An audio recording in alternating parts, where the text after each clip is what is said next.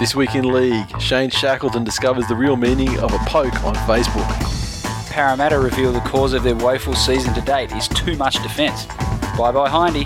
Cooper Cronk has second thoughts about his alleged deal with the Titans after discovering he'll be paid in Zimbabwean dollars. And we'll review all of the action from round 4 of the 2012 NRL season. All that and more this week in league.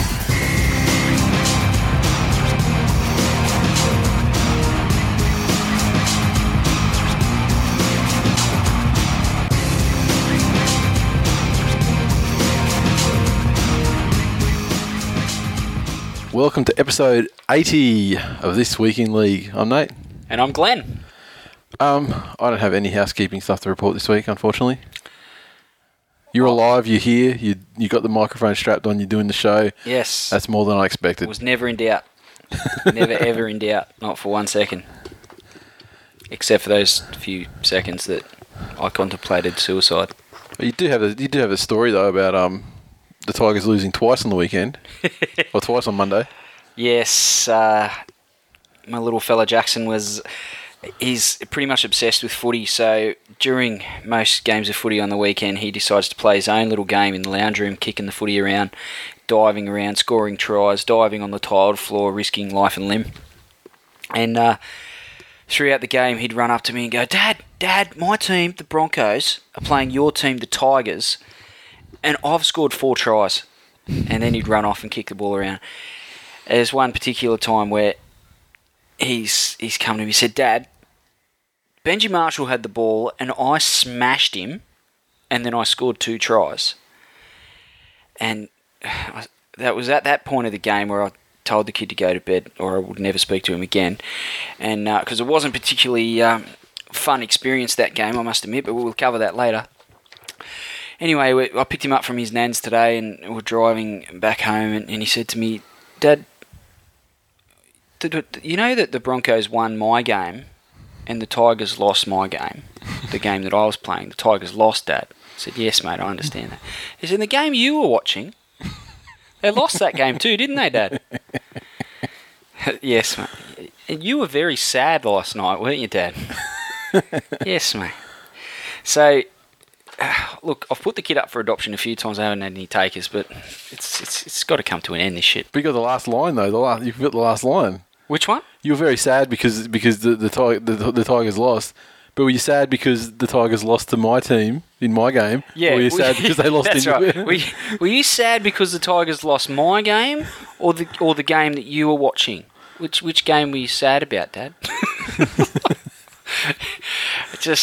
It's hard to take. Exactly. I'd much rather him support the Tigers than be sad with me. You're copping it from all sides. Yes. Awesome.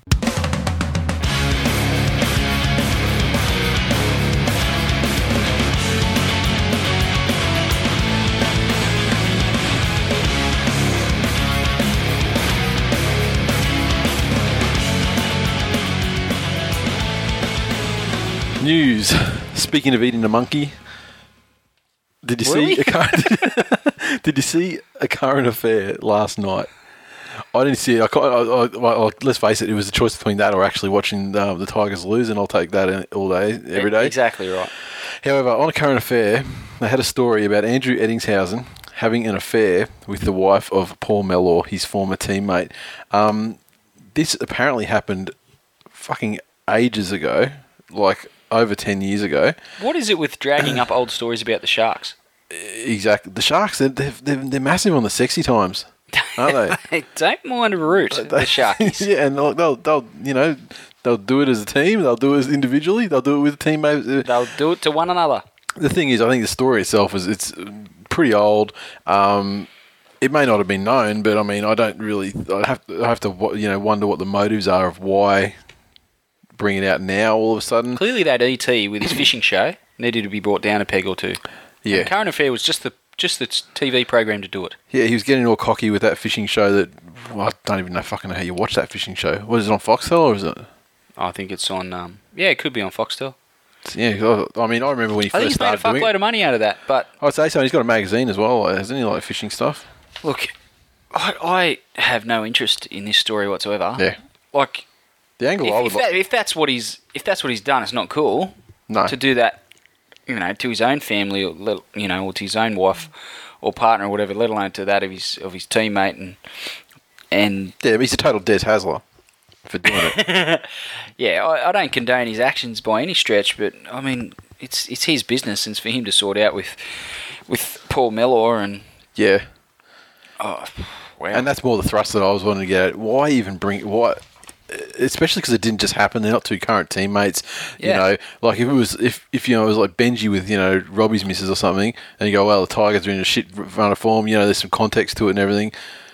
I mean, that would be an explosive story. You just had to put it like that, didn't you? Well, couldn't be a couple of Parramatta players. Parramatta players. I mean, couldn't be a couple of Manly players. They've lost 2 on the trot. Yeah, but they're actually going all right. Could be Brett Stewart. I mean, it could have been your star player, Jared Maxwell, having sex with Benji's wife, which we'll get to later. But the point is, I just haven't seen no reason why it was brought up. But ET, you're a total Des Hasler. Now, next story, Shane Shackleton. He's in the shit. He's been in the shit all season. Massive problems down at Parramatta Way. He's playing the race card. Well, he's playing the race card. Now, was he the one playing the race card, or was it an unnamed person in front up about the race card? Because there has been allegations that the team is kind of fractured, and you've got like Jared Hayne and the Polynesian players. They're sort of one and the older players are in one faction, and you've got the newly bought players, led by Chris Sandow as a faction. Then also heard a rumor that Jared Hayne smacked up Chris Sandow at training, just bullshit. I mean, I don't believe any of it. But this always seems to happen. These sorts of stories seem to come out when a club's going through a hard time. There was all sorts of rumours flying about concerning the Tigers last year, with one pretty ordinary one regarding Benji rooting Liam's wife and getting bashed by Bryce. Yeah, exactly, which was complete bullshit. And apparently, clearly, so Bryce isn't there anymore, though, is he? No, he's definitely not. Benji pulling the strings. Well, he's the puppet master. Yeah. Look, Shackleton. But we've had some Facebook status. There's been some droppings. There was, like Heine got dropped. Dropped / infected with a disease, so he couldn't play. I'm putting that on Kearney. And what else do we have? We had Luke Burt's been dropped once, and now he's been dropped again this week. Which is ridiculous. And there's some other players. Like Horro got dropped, didn't he? Was one of them got dropped? And Shane Shackleton, I don't think he's played a first grade game all season so far. No. And when asked on Facebook by a friend why he wasn't in the first grade side, his response was, Kearney is a fuckwit. Although Kearney is fucked. He said, sorry.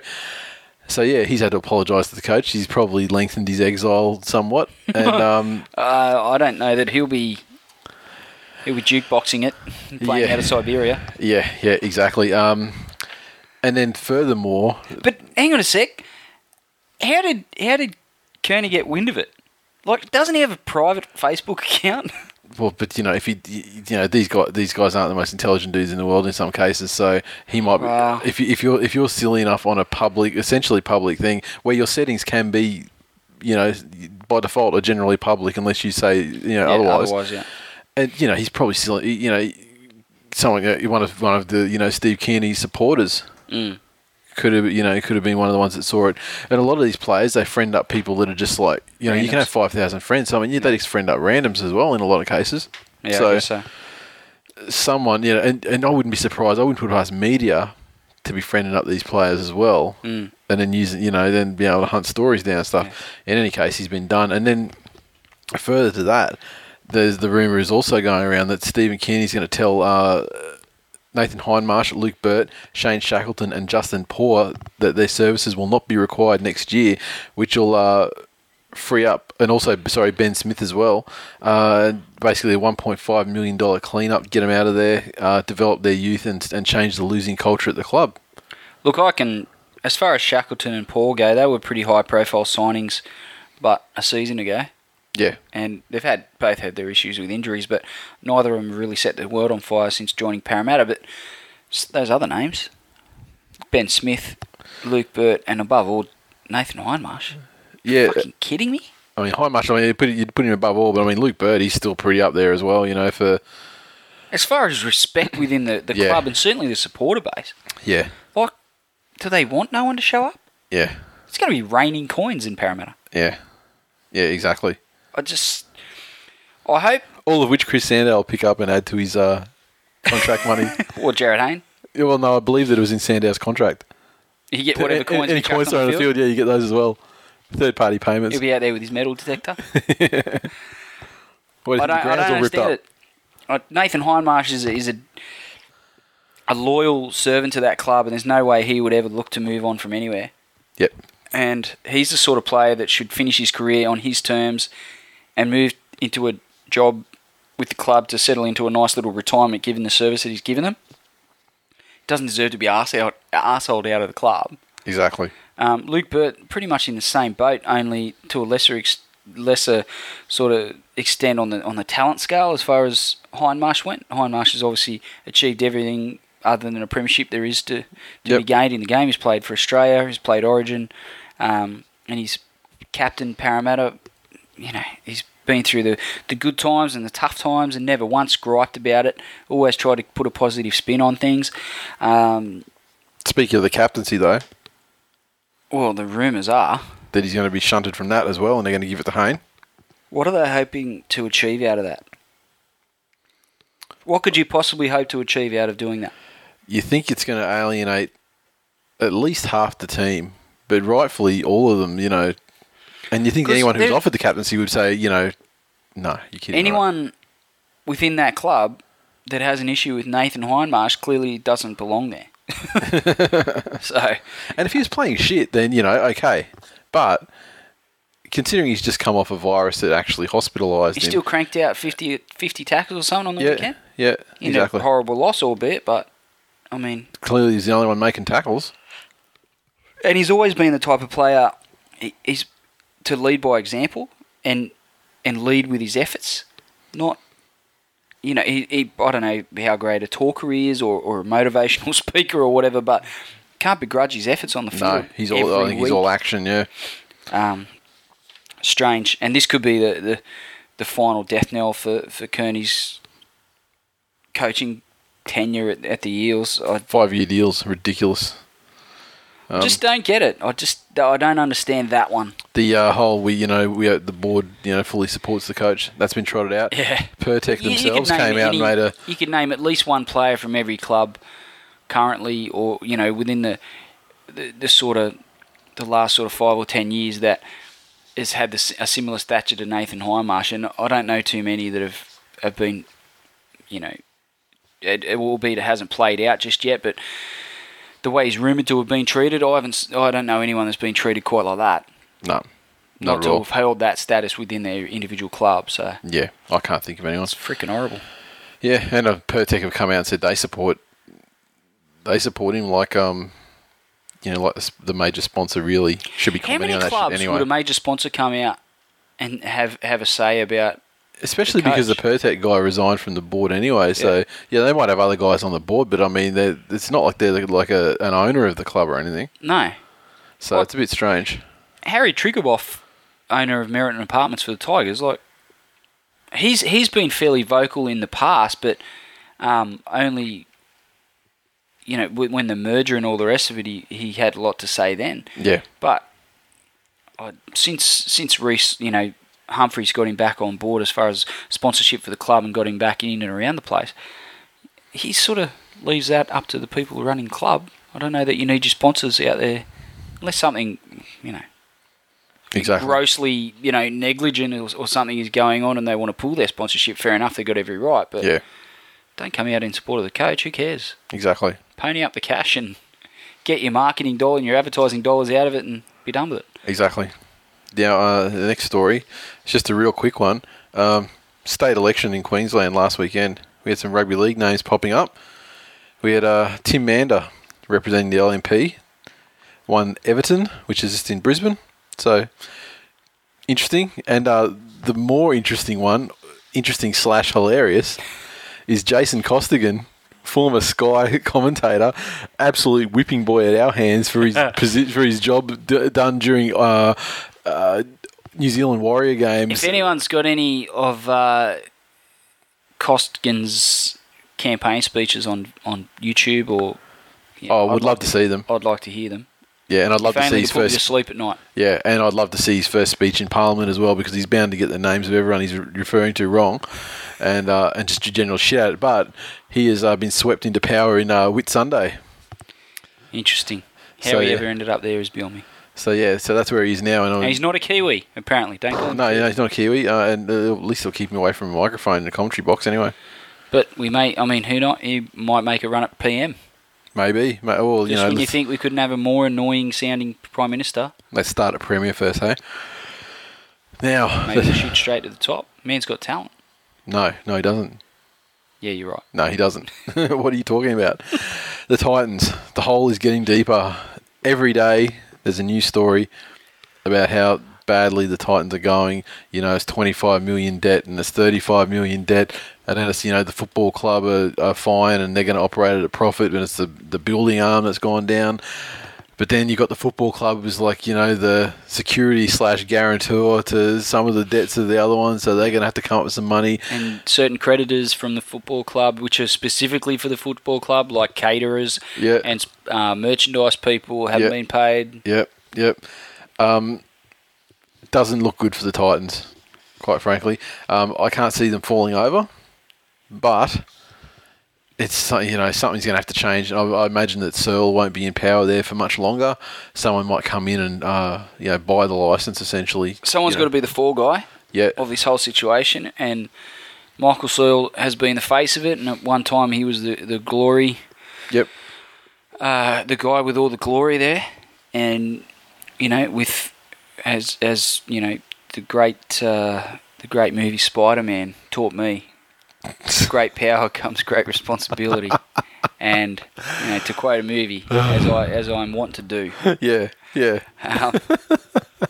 So, he's gonna have to fall on his sword, and he's the most likely guy. Yeah, but the problem is if he falls on his sword, that's not the end of it, because his company. This is not talking about the Titans. This is Michael Searle's financial interests. They own all the IP on Titans. This and so they may have to rename the franchise essentially, unless they can come to some sort of situation where he'll relinquish all that stuff as well. Shrewd move. Oh, I guess it makes him pretty indispensable, but it's not good. But on the back of that terrible news for the Titans and the money troubles, chin up, folks. They're looking like they're going to offer Cooper Cronk $2 million to come for 4 years. Within a week. There's been no mention that that's what they're actually going to pay him, but that's what they're offering him. Yeah, it's heavily backloaded. $100,000 a year for the first 2 years and $3 million over the last 2 years of his deal. Over the last 600 years of his existence. Yeah, and they'll be broken 2 years, so there probably payable at 50 cents in the dollar. Yeah, if that. They reckon he'll make a call after the Storm's clash with the Knights on Friday. I think the Storm are thinking of giving him a deadline, saying, look, we want to know. Smart move from the Storm. Oh, exactly. They've been fairly supportive through this whole thing, but starting to get out of hand now. Yeah, exactly. And not only that, I mean, it hasn't destabilised the Storm at all to their credit. But as things stand right now, I mean, it's a great figure of money for him, but you've got to look at the news and say, look, how are these Titans going to, realistically, how am I going to be paid over 4 years when this club looks like they're having trouble paying their caterers? And I've been to Skilled Park a number of times. Yes. And they serve shit food. So if they can't afford to pay... I would say it's shit, but it's expensive. It's expensive and it's of poor quality. and during the All-Star game, I might add, I had to wait approximately 15 minutes for a carton of chips. Did you? Yes. And whilst they were serving like chicken nuggets and chips and fish and chips in boxes, and they were serving those with chips... But I still had to wait for my carton of chips. Plain chips? Yes. Just in a little cup. Well, there you go. I don't understand why the chips that were going in the fucking nuggets and the fish and chips, if I could make a stand for a second, why they couldn't have put some in a fucking cup, whack some sauce on it, and send me on my way. I would speculate that, the cater... And it's for that reason that I hope the Gold Coast Titans go broke. No, I do not. I would speculate seriously, that they've looked at you and gone, look... We can't give this guy a fucking sack of carbs He's gonna have to eat some meat. He's gonna have to do some protein and balance his meal out a little bit. Sure, it's all fucking deep fried, but if you're not gonna have a bit of fish with it, or you're not gonna have some chicken nuggets, you're gonna have to show us how bad you want these. You're gonna have to wait for your chippies. The worst part was sauce is not protein. The worst part was that I made sure I ate before I went to the football, so I didn't have any football food. And I was buying the chips for my 4-year-old. And wasn't he blowing up when I got back to the seat? Yeah, he was a 5-year-old by the time he got back with the chips. In all seriousness, if they're having trouble paying their merchandise guys and their caterers, how are they going to pay someone $500,000 a year or whatever the deal's reported to be worth? Yeah, it's like 800. There you go. Yeah, so a lot. And then now they're talking about, the Gold Coast is such an important area for the game, blah, That's blah, blah. one thing that gets me. So NRL why is the Gold Coast so important? Yeah, because, it's a history of failure, financial failure for teams. I don't begrudge the Titans' existence at all, and I think they bring something to NRL as far as covering a certain area, but... About 6,000 people. Why is it that area is important to rugby league? And why have there, numerous incarnations of clubs? I don't get it. Yeah. I don't get it either. It's obviously they're more important now because an AFL club has set up shop there as well. That's the thing. The AFL have only worked off the back of the NRL because the NRL have determined that it's a key area. But now they're there. What I mean is now they're there. Exactly. They want to keep them there. Exactly. But I just the actual initial instance where someone said club needs to go on the Gold Coast. Yep. To make this a national competition. Yep. And and I have a problem with propping up a club that's fucking buying up everybody to try and assemble some sort of super team. Well, to be fair, the money that they're paying the players comes out of the NRL grant, right? The salary cap grant, yeah? Yeah. So it's not like if they didn't sign these players that they're going to be able to use the salary cap to pay for their bills. They're two separate issues. So I don't begrudge them spending their salary cap, but at the end of the day, if the club goes broke and becomes insolvent, then they can have a salary cap for all they like, but they're not going to be able to field a team. Exactly. Because they're not going to have a stadium to play out of because they won't be able to pay the rent. Yeah, if they did have a stadium, they might not be able to feed the 3,000 people who rock up to their games. Yep. Because they've got no caterers. Shift them up to Redcliffe. Sorry? Shift them up to Redcliffe. Build a few more stands. Throw a few more stands on Dolphin. They've already got the massive club there, which is Titans don't have anything like. They got Titanium Bar, which is kind of a nightclub, and it's pretty small. I don't want to see the Titans fold. I want to see them keep going. I don't understand how you can amass. Like they only borrowed $13 million for the Centre of Excellence. Yeah, but then I had they've been getting sued, and there's budget overruns, and then they're suing this guy, and then they're suing them, and they've borrowed $13 million. Yeah. And they're $35 million in debt. Yeah. That's a reasonable budget. So that's 48. Yeah, I guess the 13 they borrowed that, didn't they? They didn't have that. Yeah. They borrowed. Okay, so they've blown out another 22. If you say that the 13 is part of the 35, that's a hell of a budget overrun. Well, yeah. So that's another indictment on Michael Searle's lack of credentials. Yeah, and and he's an accountant. Well, not a good one. Clearly not. Better accountant than a football administrator, though, I suppose. And speaking of teams up the shit, this is a new one that's literally just hit us right before we hit record. The Bradford Bulls are likely to go out of business unless they raise £1 million, and they need $500,000 of that by mid-April. So the club is urging fans to pledge £100 each to clear the debts. That's rock bottom, isn't it? It is rock bottom, yeah. They sold the lease on the Odsal Stadium to the Rugby Football League in January, and their chairman, Peter Hood, said that if we haven't got cash, then we can't stay alive, and if we can't stay alive, then we can't fulfil our fixtures. It's that serious. A statement on the club's website reads, "The RFL Stadium deal only enabled us to address our long-term liabilities but could not help us stave off the grave financial situation. The club have written to season ticket holders, members and sponsors asking for their support. They won their last title in 2005 and have also won 5 Challenge Cups, but a lack of recent on-field success has compounded their financial problems." Clearly, the financial strain on the Bulls put in to defeating the Tigers in the World Club Challenge after the 2005 Premiership, it's taken a little while to take its toll, but clearly that's where this all stems from. I dare say I mean, it only stands to reason. They haven't won another comp since. Oh, yeah, I dare say you Put should all be their nervous. efforts into getting over the Tigers, and credit to them that they got there. I mean, let's rephrase okay, blank won their last title in 2005, and have also won 5. No, haven't won anything. No. But a lack of recent on-field success has compounded their financial problems. Yeah, I mean, that could speak to another club. Mate, that sounds like that could be as orange and black as you like. The statement also said, with no playoff football for the last 3 seasons, the biggest and deepest recession this country has experienced in living memory, sponsorship income increasingly difficult to come by, indeed dropping to an all-time low, and our bankers' lack of ongoing support, we've almost reached the end of the line. The RFL said, we would urge everyone who cares about the Bradford Bulls to support the pledge scheme. We've been providing and will continue to provide what practical assistance we can to help Bradford through their present financial difficulties. We've had the GFC, now we've got the BBFC and the GCTFC. Yeah. I mean, everyone's in financial crisis.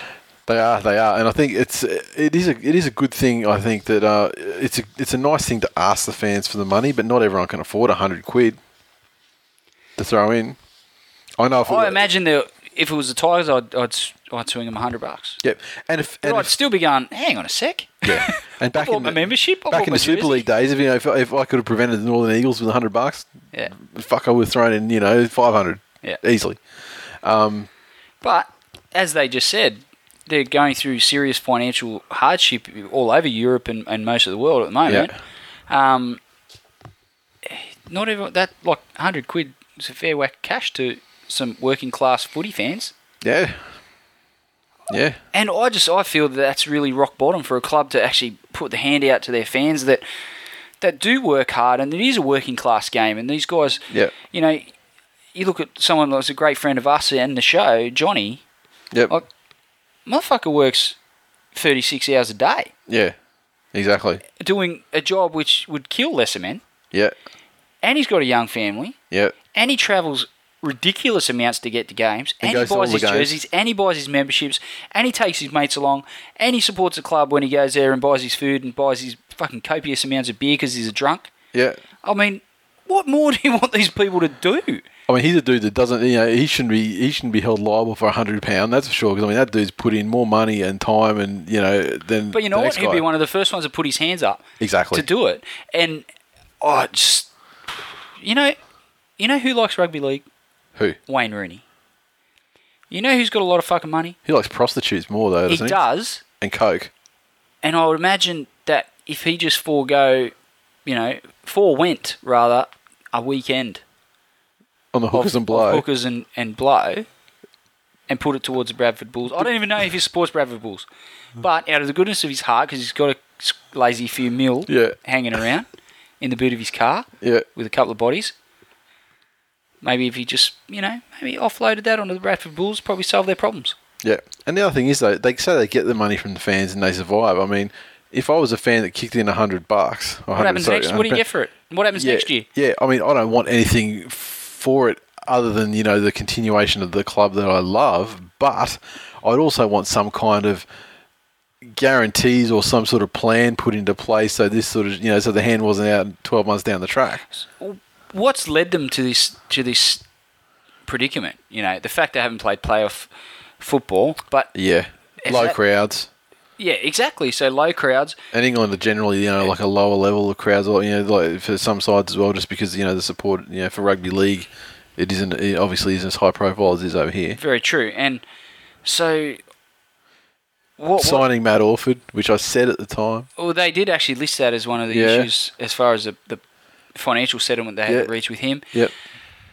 I just find it very interesting that if that's the solution now, there's nothing to say that they're going to have some great epiphany of financial management and these marketing deals that they're going to put in place to produce revenue streams for the club to get them out of the shit. Yeah, I mean, because I can't speak. It might be £200 next year. Yeah, well, I mean, I can't speak for Johnny, but I mean, as far as I know, literally, 3 hours ago is when this sort of hit. Yeah. And it's mid-April. They need $500,000 to keep the club going. So someone's been keeping that under wraps. Exactly. You don't amass $500,000 worth of debt in 3 hours. They didn't wake up this morning for a phone call from the bank to say, "Hey, your $500,000 Yeah. 500 grand in the red. Yeah, exactly. And Johnny was very surprised about it. So, I mean, he's obviously a bit closer to the situation than us. So, but this is a guy that knows people involved. He knows stuff. He knows people involved with the club. He talks funny, but he knows stuff. Yeah, so for it to surprise situation. him, yeah, terrible. I have the same feeling for Bradford fans as I do for Titans fans, and I watched the Magpies go under as well, and it was only the merger that saved them. And there's very, very small remnants of the Magpies still floating about, and I had to go through that, but at least I have some sort of identity. There's no talk of the Titans merging. If they move, like how many Titans fans only had a club for 5 years? Yeah. How many of them are going to go, well, I'm going to go support Redcliffe or Ipswich or Darwin, Central Queensland Alice or wherever, Springs, Perth, Rocks. But yeah, it's not good at all. No, it's terrible to see, and as footy fans above all else, we really feel for those guys, and we hope that they find a solution. Exactly.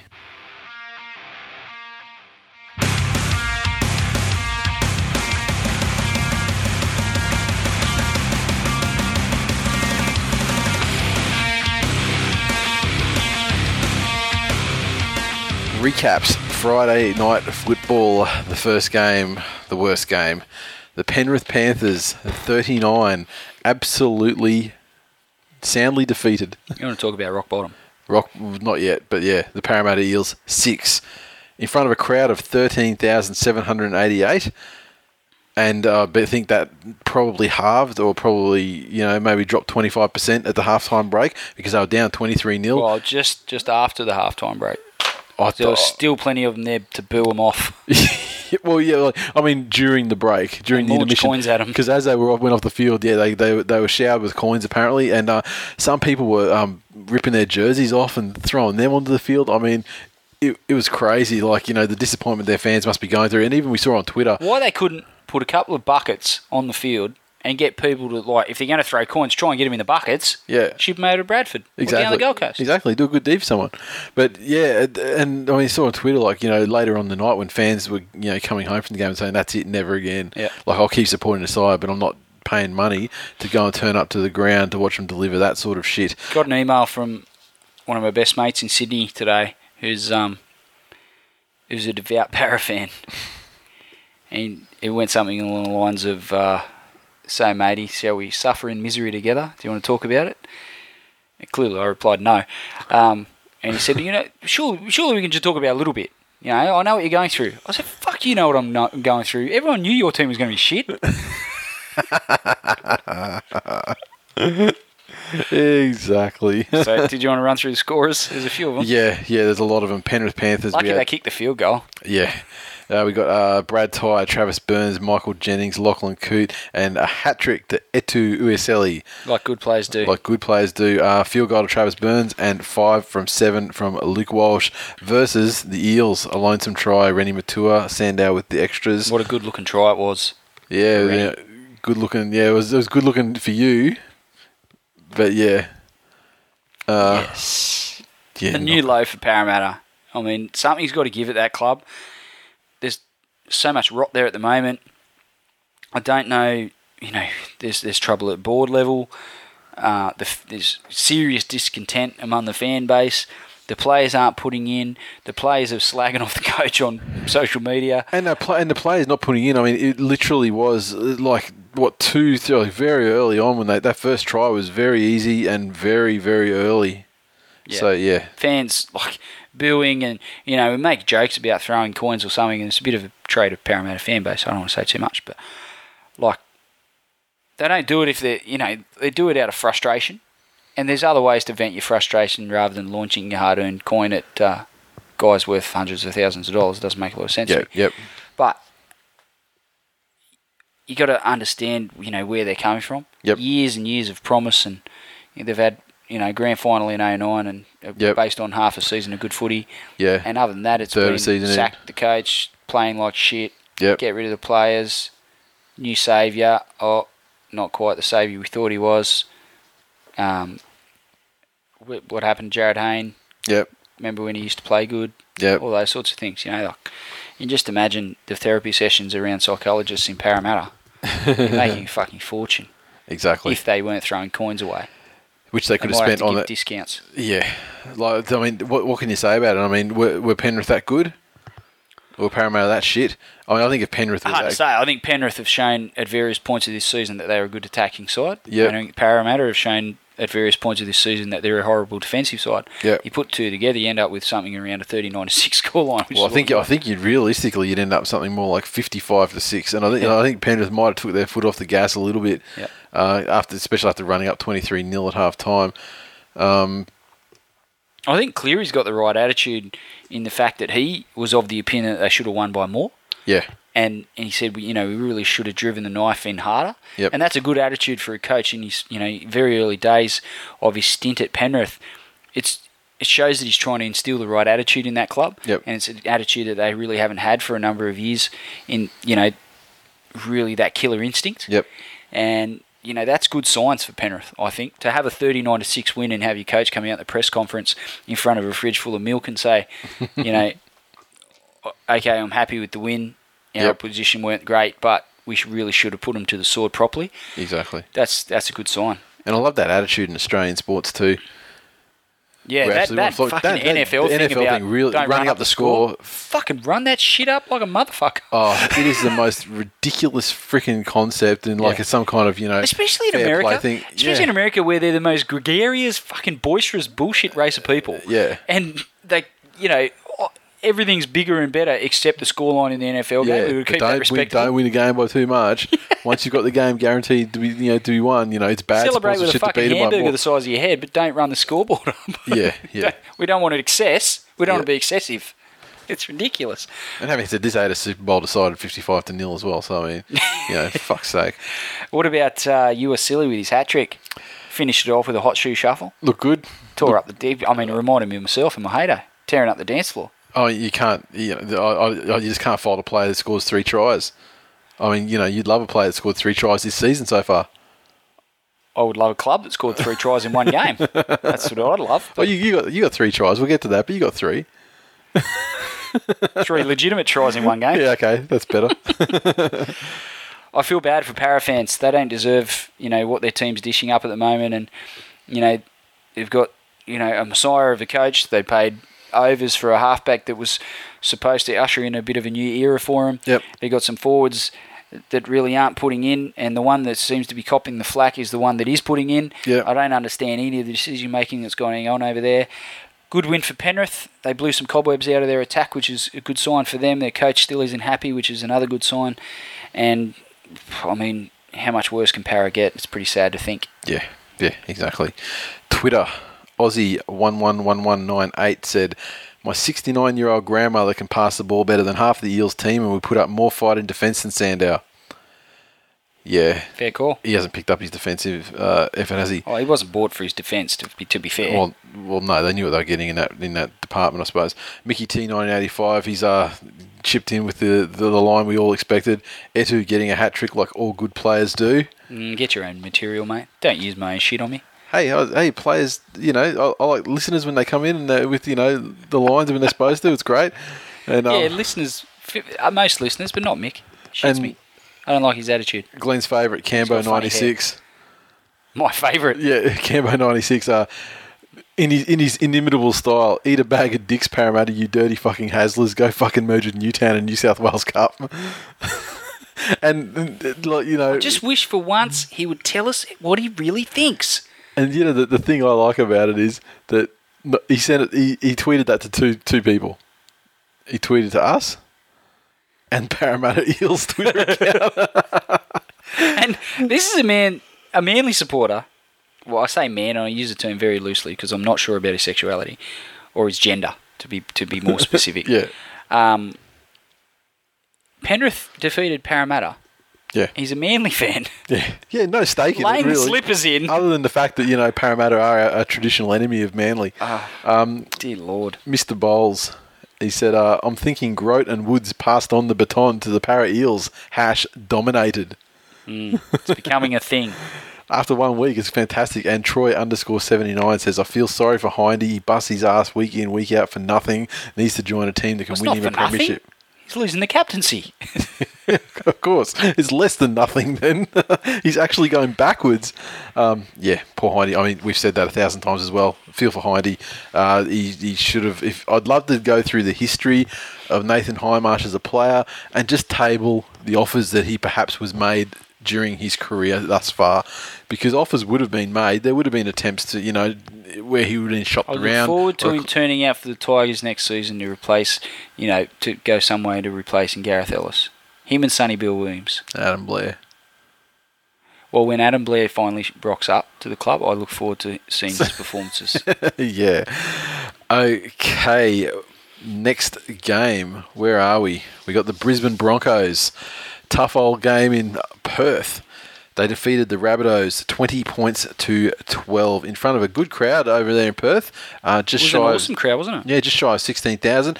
And you know what? If they were to bring a team in Perth, 16,000 as a starting figure, it'd probably be. It was an early kickoff for them too, wasn't it? Yeah. It would have been early for them because it came to us live in Queensland 7:30. So yeah, it was 5:30 then. Yeah, so it'd take 2 hours off. So Daily Savings at 3 or yeah. But yeah, so I mean, there was a good, early on a Saturday, so yeah, good on them for that. The points Friday, they're not a fucking day in front, dude. Did I say Saturday? Did I? Yeah, you did. Okay. Broncos tries. Yes. Fucking hell, not that far away. It's pretty far. New Zealand's closer. I guess so. But New Zealand's New Zealand. I think the point is that Western Australia is ready for NRL. Definitely. We had tries of Broncos, Matt Gillette, Josh Hoffman, Jared Beale with a double, and we had Wallace getting 2 from 4 conversions versus the Rabbits, Andrew Erringham with a double. Good player. Yep. And Adam Reynolds getting the goals. You got 1 goal, 1 conversion, and 1 penalty goal. So, the Rabbitohs started very well. Looked like they were going to put it on the Broncos. English looked really good again. Jumped out to 12-0. Yep. Looked very good. Broncos were out of it, and I'm going to call it straight down the line with these pink sheets. The referees are trying to fuck them up the arse. There were a few controversial refereeing decisions that went against the Broncos, and despite all that, I think led by some of the young generation like Hoffman and Gillette. I think Gillette, when he came on, really changed the course of the game. Yep, definitely. One of the first tackles he made, crunched one of the South forwards and set the tone.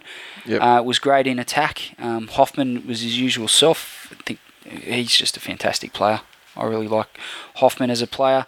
And I think this really came down, this game, to a clash of cultures.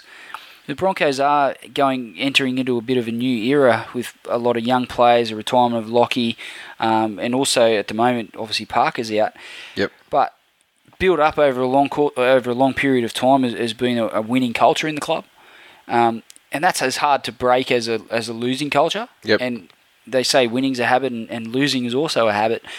I think the Broncos really drew on that winning culture that they've built up over a long period of time, and unfortunately, South have made some significant strides this season with obviously a new coach who's instilling a bit more belief in them, and obviously their playing roster's got some more experience playing together, but they've still got a number of years of not being really amongst the elite of the NRL. Oh, yeah, so, like 20 plus. Yeah, exactly. Like 24 years, I reckon. Despite some big name signings, etc. Yeah.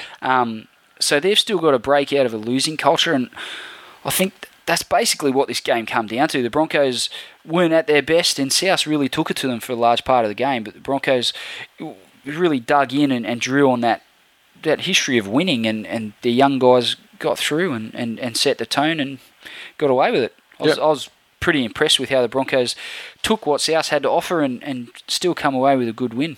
And now we have to talk about probably the key incident in the entire game. I don't really want to be honest. But Drew Yowie with a horrific... one of the worst ever. ...ankle break, leg/ankle break, where his foot basically had folded around underneath his leg. Looked horrible. Was horrible. Bone sticking out 2 inches. I saw a still picture of it before I actually saw the live footage. I didn't actually get to watch the game live. I watched it the next day, and the still picture, I've got it like that cold rush, and I felt like I was going to be sick.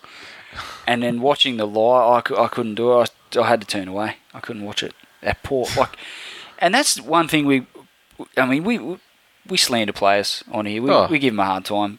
And we give credit where credit's due as well. But for guys to come back and play elite level sport after injuries like that, which Yao Yi's going to do, and we've seen countless players do, with horrific injuries like that, I can sit here now and say, I don't know that I'd have that in me. I was like, okay, retirement. Yeah, pension. Yeah. Pension. Not going to happen. No.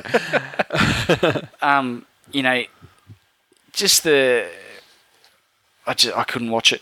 I couldn't do it. It really shocked me, to be honest. And the poor bastard. It's a long rehab. It is very, very, very long rehab. He'd be certainly gone for the season, you'd think, yeah? Yeah. Well, it's like, then reports come out, like, he's like, oh, no, I'll be good. It's not career-threatening. I'll be back quicker than you think, blah, blah, blah. I still think it's going to be as slow as we think. I don't think it's going to be career-threatening, but I don't know that we'll see him again in 2012. Yeah, exactly. I mean, it's just such a horrific break. Best of luck in the rehab, man. I love him as a player, too. He's been really good since he's come on for the Broncos, and he's achieved a lot in a short space of time. Yep. And this will be a setback, but I'm sure he'll be able to get back on the field and kick ass like he was. Okay, Twitter, DJ X Plane says, Ash Klein thinks it's a UK Super League. Should have given Reynolds 10 in the bin for simulation. Speaking back to some of the refereeing in the first half there, yes. Beerboy182 said, Ray Hadley doing the NRL South Brisbane game with Wally Lewis means the volume goes down on the TV, and this week's episode of This Week in League goes on. Thank you. # bring back Vossi. He's really hasn't really had much of an effect on the listeners or the viewers for Channel 9, has he, Hadley? No, and you can't even say that he's like polarising people. I haven't heard one person. I've seen out. One person say, "Oh, it's fantastic to see a real commentator on." Now, everyone else is just generally vicious bagging. Really, Ray Warren is not a young man. No. I think he's already approximately 200 years of age. Thereabouts. How many years has he got left in him? Exactly. It's daylight. Yeah. Between Rabs and Hadley or Vossi or anyone on Fox. There's going to be basically a big seismic shift in the way that commentary is delivered to us. Definitely. And we're going to have the drunk Joey and Freddie show. Yeah, I think Andy Raymond is a great commentator, but he's still a long way from Rabs. Yeah. And as you would expect, with chasm in experience and and all the rest of it, I think Warren Smith doesn't really do it for me. No. Hadley doesn't really do it for me, and I'm not a big fan of Vossi's commentary. No, I wasn't big. This funny thing is, like, people bag the crap out of Vossi, and then now he's gone and Hadley's in his place. Man, just careful what you wish for, man. Yeah, grass is not always greener. No.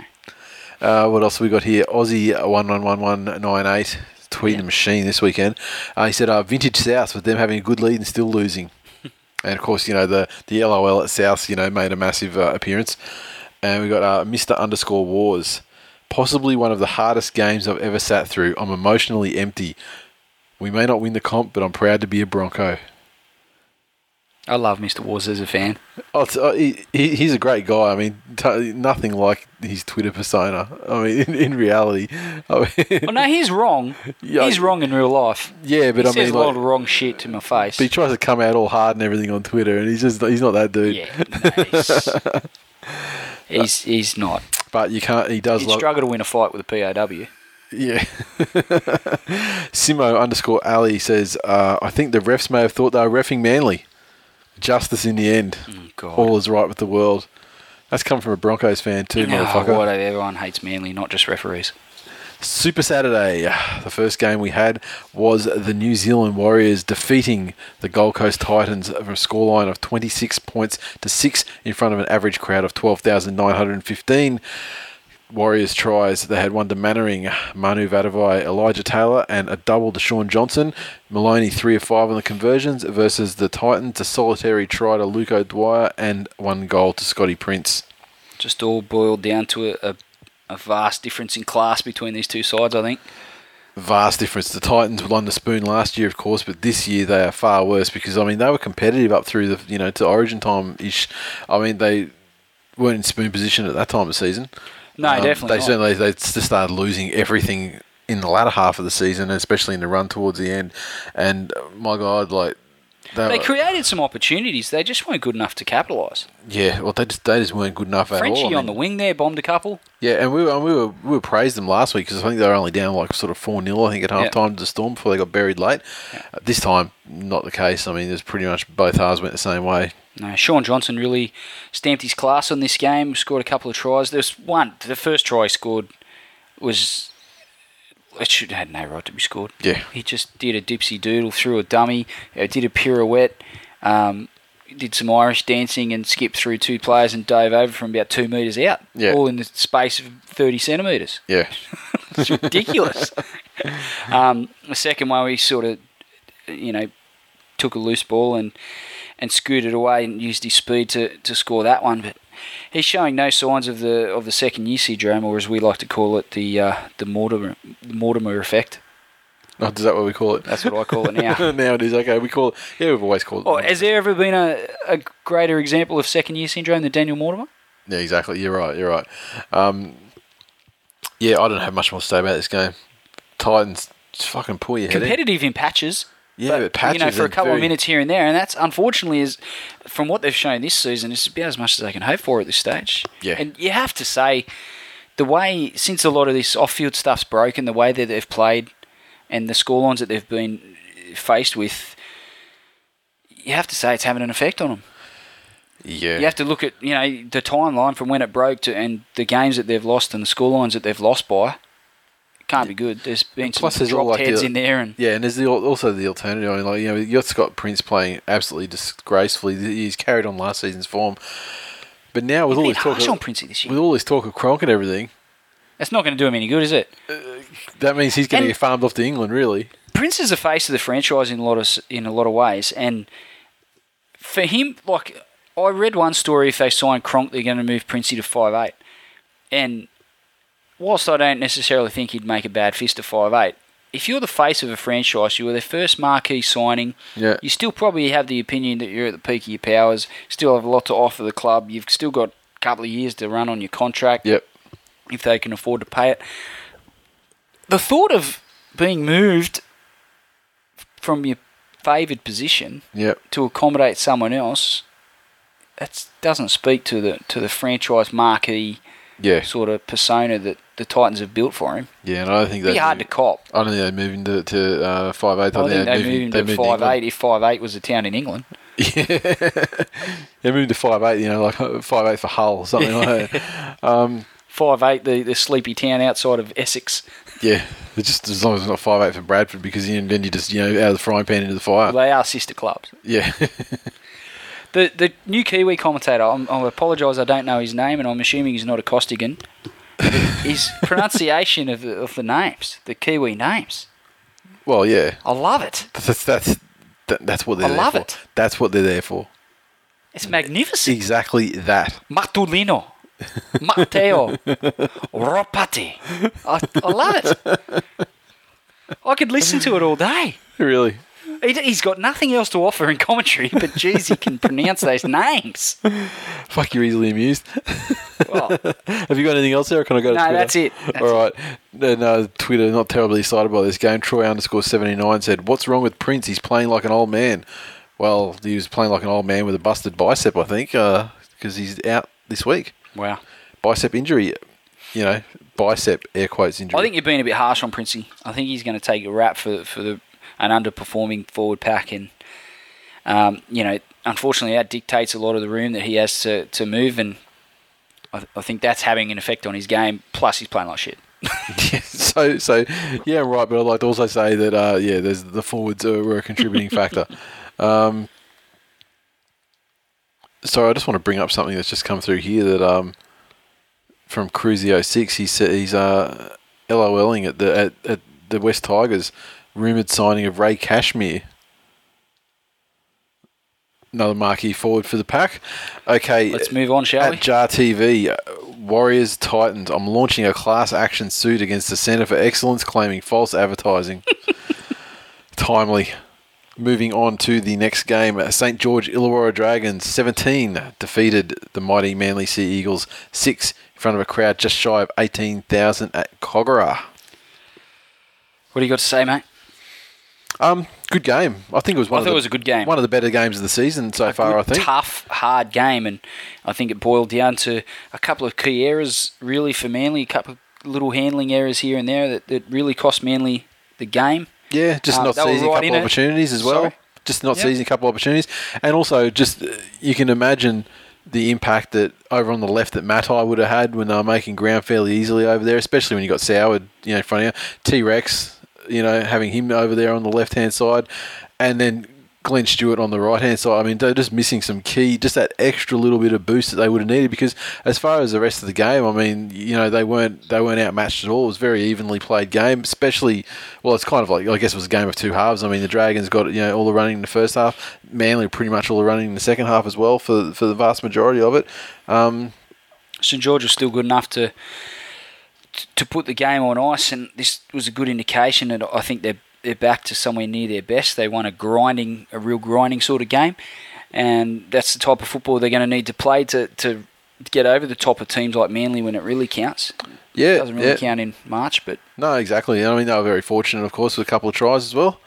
But I'm not going to say. I can't speak about that.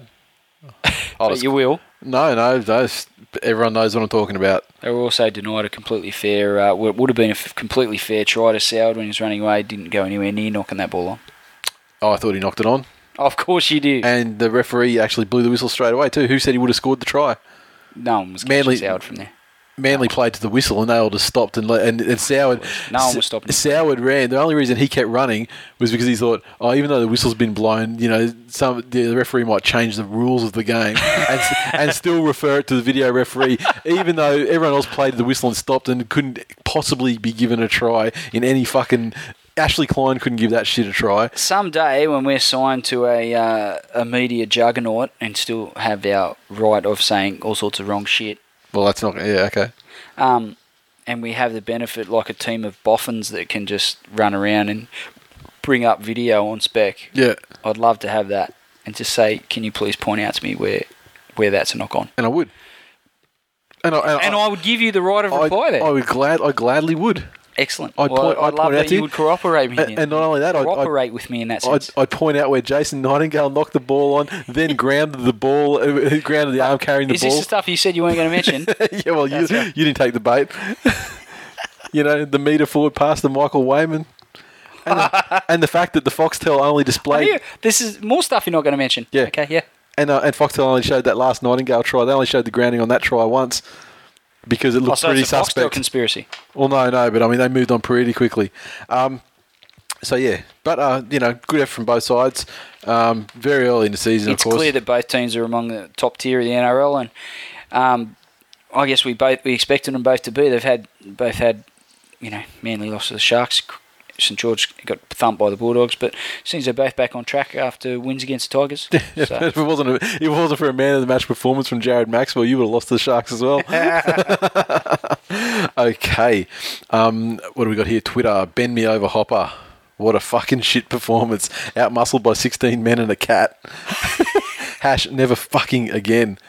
Fucking was all in capitals, hence the emphasis. What does that mean? I don't know. I don't know. Or a nun or something? And speaking of, I mean, I'm sure the cat he's talking about is Ben Cray, but another cat that was on the field is the cat in the hat, Jamie Soward, who tried to step to fucking Wolfman. Ultimate cat. He's lucky, Wolfman. I mean, doesn't he know that, the Wolfman, he's got fucking adamantium blades that come out of his hands, man. He just sort of just drilled him. But he's not actually Wolverine, man. Oh, you fucking try him and see. You're lucky. He was lucky. And Soward, he looked every inch the prize fighter. I mean, if you're going to pick a fight with a guy, you're wearing fucking headgear.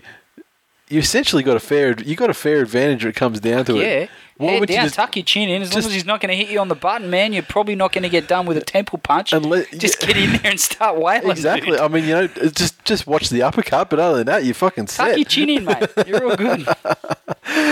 Devonhead said, cracking game of footy. Both sets of fans should be proud of their teams. And he just doesn't want to cop another spray. Anyway, H Dragons. Fuck you, Devonhead. And here we go, H Dragons fan. Perhaps a name change to This Week in Losing to the Dragons is appropriate for us two being the hosts. Winky face. Is that What? Winky? Winky is he smile. changing his name as well to Winky Face? No, that's what we'll call him from now on. Winky Face. Winky Face. Thanks, Winky fans. / Cockhead. If you want to follow Winky Face, he's at HDragonsFan on Twitter. Next game. Winky Face and Trotters. There's a boy band if ever I've heard one. Oh, that'd be the greatest sensation in Wuss Rock since Hall & Oates. All right. Next game on the Saturday night, once again, we had what I consider to be a massive upset. The Cronulla Sharks, 20, defeated the North Queensland Cowboys, 14, in front of a crowd of just over 11,000 at Dairy Farmers. Half-time, the Sharkies were just in front, barely, just in the last minute of the half as well. 14-10 over the Cowboys. Cowboys, their 14 points came from tries to Matty Bowen, Ashley Graham, Gavin Cooper. Conversions, 1 of 3 for Thurston. And a penalty, none of 1 to Thurston. So, awesome night on the boot for Thurston. Benji-esque. Sharkies, 20 points. Paul Gallen, Ben Pomeroy, Andrew Fafita with tries. And we had Todd Carney, 3 of 3, plus a penalty. Andrew Fafita got a try, eh? He did. Could have used that. Could have used those 4 points. Could definitely have used those. Probably could have used a couple of hit-ups and some fucking tackles as well, but I don't want to say too much. Yeah. Paul Gallen. Yeah. We've said it before. We'll say it again. Fucking how good is he? When Jonathan Thurston even comes out in a press conference and said, he's a machine, he's an animal. Absolute machine. I saw a statistic today on Twitter that said that this year, 14% of all runs by the Cronulla Sharks have been done by Paul Gallen. I saw a stat that said Paul Gallen walks further to the fucking shop than Adam Blair ran in that whole fucking game last night. Yeah, that's true too. We'll get to that game, but just you're one right. way. He walks that again on the way back from the shop. Yeah. We'll get to that. Don't you worry about that. My point on Gallen, other than the fact that he's a legend, and he's come full circle in my eyes because, jeez, I used to hate him. Captain of my Supercoach side, sensational. 220 points, fucking amazing. Magnificent. Unfortunately, I've got too many nufties in my side, and I've done really shit at Supercoach this week. Again, my point on Do you Gallen, have Adam Blair on your side? No, please. Why don't you fucking put your money where your mouth is? Are you fucking serious? I got fucking How shit is my team as it is without him? Darcy Army's in my side. Oh, fucking. Is Brett Stewart in there? No. Rest my case. What's that got to do with the price of eggs? The Paul Gallen effect on the Sharks. He's always tried to impose his will on a team that just haven't been good enough to go with him. Yep. The fact that they seem to be growing an extra leg and there's a bit of belief growing in the group. Carney's there now. Yep. So they do have that, that real match winner sort of superstar element to them as well. His effect on the team is even greater. And the fact that they came from behind, they had an opportunist try there as well, but they were good enough to take advantage of it. Yep. And when the game was on the line and they needed someone to make the play, he was taking the ball from 10 odd metres out and carrying people across the line and just planting the ball down because he could. Yep. Just that's one thing other teams are going to have to watch out for now. If the Sharks do continue to grow in confidence, and it's a big if because they've shown nothing in their history that that's going to be the case. And they have to keep Carney out of the boozer, although traditionally he does last the season. There's a lot of work for them to do, okay? But let's just say that the Sharks are in a semi-final game. It's really tight.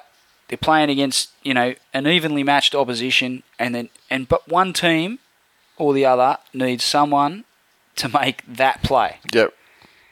Would you back against Paul Gallen? Hell no. I fucking wouldn't. I mean, he almost darted his team against Manly the week before, though, when he dropped it in the same situation. He did, but it's a credit to him that he probably would have committed suicide, as we said last week. He rides every wave of emotion through that club, and it's a credit to him. But he's amazing. He's getting better. Like we were saying this sort of stuff about him last year, but he's better. He's better than that. Yeah, exactly. It's crazy. Teams can't sleep on the Sharks anymore. It's clear. So, credit to them. They've copped all sorts of flack from plenty of fan bases. This show, the media, but right at the moment. They've had 2 cracking wins in a row, and were certainly unlucky not to have won a third game. So robbed. You could even completely say. Robbed. I'll admit it. Matty Bowen pretty much played a lone hand for the Cowboys. I thought. Yeah, I mean, he's certainly back to his best. Yeah, scored one try, set up the other with a brilliant kick from dummy half, which no one saw coming. Thurston, hopeless, essentially. I don't know about hopeless. He certainly tried his guts out, but he wasn't. Yeah, he tried, but game. I mean, it was like, that's like saying that Scott Prince tries too. I mean, of course he does, but it wasn't happening for him. It wasn't his happiest game, but the fact that Bowen almost got him over the line, even without JT at his best, is a good sign for the Cowboys. Yep. And it's a sign that Bowen's confidence is back. Yep. Because a lot of the times, whilst Bowen is more often than not brilliant, a lot of the times that's him running off Thurston or getting inside balls through the ruck. This was individual brilliance, and that's when you know he's at his best. Bowen's hit on Gardner. I think it was legal. Yeah, I think it was legal too. I don't think there was too much in it. There was a bit of a hullabaloo over it. Gardner's a little guy. And I think it looked worse because smashed by Gardner's so fast. Yeah. And the impact that Bowen hit him with stopped him dead in his tracks and knocked him in his ass. Yeah. And when you see a guy that's that quick just get absolutely poleaxed back the other way, it looks a lot worse than what. Yeah, but the thing you need to realise is too, Gardner is essentially a midget.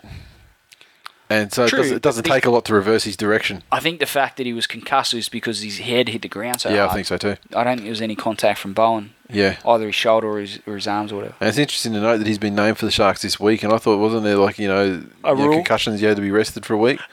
But, we'll get to that. And just the final note is Gavin Cooper. The week that I brought him into my fantasy side because I needed a cheapie, gets the try, jacks his points up. He's going well. Good knock, son. He's usually good for a try. Yeah. Yeah, so I'm very happy with that. I know that I've mentioned it before. I remember his debut game where he carved up the Tigers and probably had it. Yeah. Got a double, I think. Sorry? He got a double, didn't he? Got at least one. It was the try that sealed it.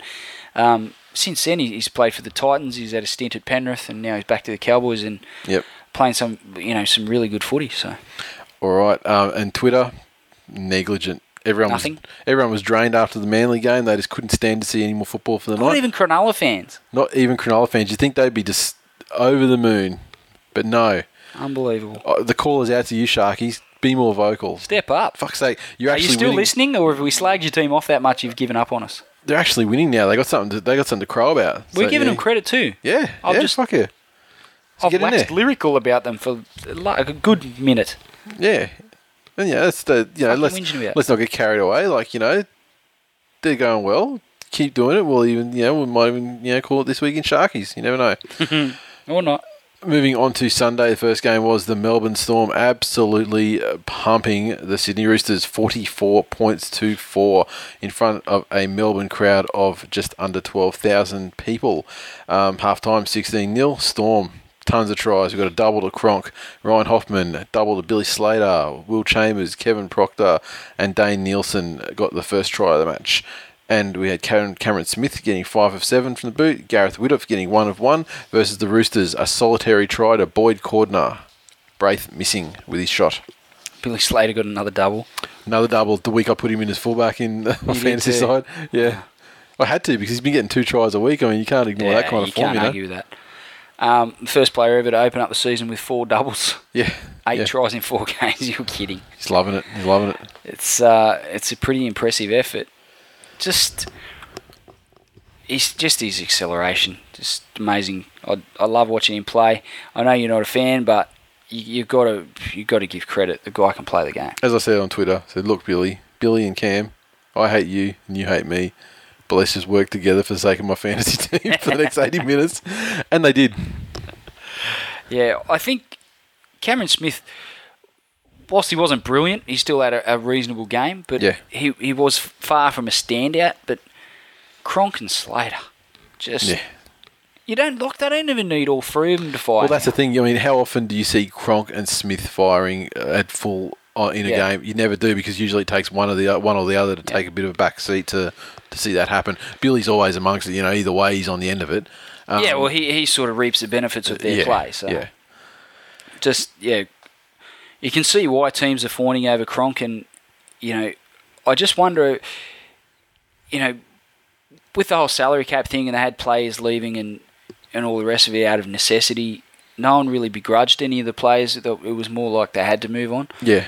But I wonder the effect if I don't think Cronk's going anywhere. I think he's going to stay at Melbourne. If indeed he does sign somewhere else, I just wonder the effect that's going to have on the club, because that'll be the first signing since all that where a guy is actually voluntarily and one of the spine Yeah. that they maintained through that whole exactly. period. Yeah. He was one of the big, Greg Inglis was like the prodigal son in that club, and they let him go. Yeah. So if for one of these guys to move on voluntarily, you would imagine it's going to have an effect somehow. But you'd say they'd be a professional enough club to get the job done. He's loyal enough to them that. The only club you're thinking that they're really talking about is the Titans, and let's face it, they're a basket case. So I think he's probably going to stay at the Storm if they can come close to the money. I think it was just driving his price up, testing his worth on the open market. So whatever dollars he was going to get out of the Storm were market value. I don't think he was ever going to go anywhere. I think you'll see out his career there. I'll be very, very surprised if he signs anywhere. Yep. The Roosters tried hard, but there is a real chasm in class between these two sides, and they were in the game right up, for most of the first half, but they were denied a try, which probably should have went benefit of the doubt. Yeah, especially the way benefit of the doubt was used this weekend, and the way and Braithen Astor blew up, and rightfully so. He mentioned that he's looked at it 1,000 times. Clearly, there's doubt there. We get the benefit of that. Yeah. And when you look in that context, he's 100% right. Yeah, exactly. I personally didn't think it was a try, but it doesn't matter what I think. It matters what the video ref thinks, and he looked at it 1,000 times. Yeah.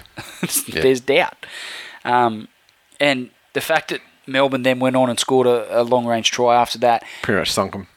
That was pretty much the end of the Roosters, and Melbourne ran away with it in the second half. It was pretty one-way traffic in the second 40s. And just want to say to the Roosters fans, you did get dudded by the ref probably on 2 occasions from memory, but you were never going to win that game, and you were never even going to get close to that game. And you can talk about momentum shifts, but I mean, the Storm scored in the first first minute or two. It might have dulled the impact of the loss, but it will still have been a loss. Yeah, and probably a decent loss too. Yeah, once the Roosters dropped their intensity, Melbourne really seized that opportunity and really exploded with a bunch of tries in a short space of time and just iced the game. It was a pretty professional display, I thought, and one that we're accustomed to seeing from them at the moment, and they just keep rolling on. Bloody impressive. Exactly. Twitter fairly quiet, but we got one from Rooster supporter. Can you guess where this is going? Gavin Badger, 150 games and still can't count to 6. So there you go. What was that about? Well, clearly he's having a shot at the referee, but I mean, he's intimating that there was a mistake in the tackle count at some point. And I've not heard that afterwards either, and I don't even remember it from the game. No. But clutch on, with your little rooster claws, clutch on to anything. Now, we'll move on to the next game. Fantastic game. This almost felt like a win for me. The Newcastle Knights 20 defeated the Canterbury Bulldogs 6. Do you think you're ever going to get over the bitterness? No. So will you still be carrying on, if Brett Stewart goes somewhere? Yeah. And I'm not saying he is, I don't think he will. I think he will, but yeah, anyway. You think he'll leave? Yeah, definitely. Okay. I think it's certain. If he plays somewhere else... Not through being a hassler, but just, being just because money forces him out. Right. So you're not going to have the same level of discontent, despite everything that the club's been through with him. Oh yeah, no, he'd be dead to me, but I'm not going to hate on him. He just won't exist anymore. You'd be like a ghost, invisible. Okay. Why do you ask? No, I know from personal experience how highly regarded he is amongst the Manly fan base, and I know how many times he went into bat during his court case and all the rest of it, and for a bloke that you obviously love as a player but didn't know from Borough Soap, and you got into some serious verbal stoushes with a bunch of people, off his back sort of thing, and the club supported him through that, and some pretty serious injuries. Exactly. And so the fact that he can still command top dollar is a credit to him, and a credit to the fact that he's a great player. But you would think, there'd be some inclination to maybe cop a lesser deal in order to stay at Manly and repay the faith. But exactly, I agree, 100%. And that's the angle which I figured you would take, and that would then lead to a similar sort of bitterness that you display towards Mr. D. Hasler. Well, no, because, I mean, if we can't afford the price, then that's the end of it. But, yeah, I mean, he'll be dead for me for exactly the reason you said. I mean, if you want... And the thing, I don't have a problem with people leaving. It happens to every club. People come, people go, that's fine. But when someone's like, insert club name. I love club, never want to leave club. I want to finish out my career at club. Then do it. If you're going to stay, fucking stay. If you're not, don't say that shit then. Simple. Is that what Brett Stewart said? Well, I mean, he hasn't really come out and said anything like that, but I mean, there have been times through his career where he said stuff like that. So, if you're going to be a mercenary, that's fine. Be a mercenary. I mean, that's just the way footy is. But yeah, don't fucking say, as like, Cherry the whole time, he was through his negotiations. I mean, he had tough negotiations, but he still, the whole time he was saying, I want to stay at the club. So, and he did. Obviously worked through tough negotiations. His manager obviously threw some fucking curveballs as well to try and, make it even worse. But got through it, found a way, and he's there. So, can be done.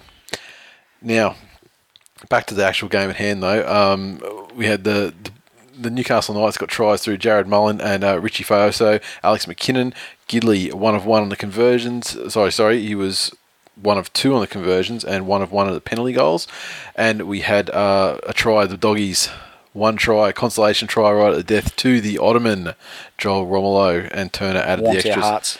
It did warm our hearts. I mean, it's a consolation, and I think I said on Twitter at times, if there has to be a consolation try scored, then that's the only person that's allowed to score it. And the fact it was a consolation try, made it, that was fine. Go for your nuts, Ottoman. Dogs never in this game for a minute. No. Not 1 minute were they in this game. They looked an absolute rabble, and it fucking warmed my heart no end. And that's how I expect to see him. That's how I expected to see him play this year. Was why I tipped him with a spoon. So more of that, please, doggies. Make me right. I think it was the first time we've seen a real Bennett-like display from Newcastle. It's starting to take. And it was that in every sense of the word. Yeah. They controlled it. They answered what little their opposition threw at them, to be honest. And just slowly turned the screws, applied the pressure, took advantage of a couple of opportunities to put points on and ground out the win.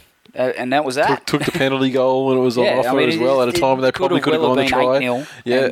And the Dogs could have been just as far out of the game as they were in this. So, yeah.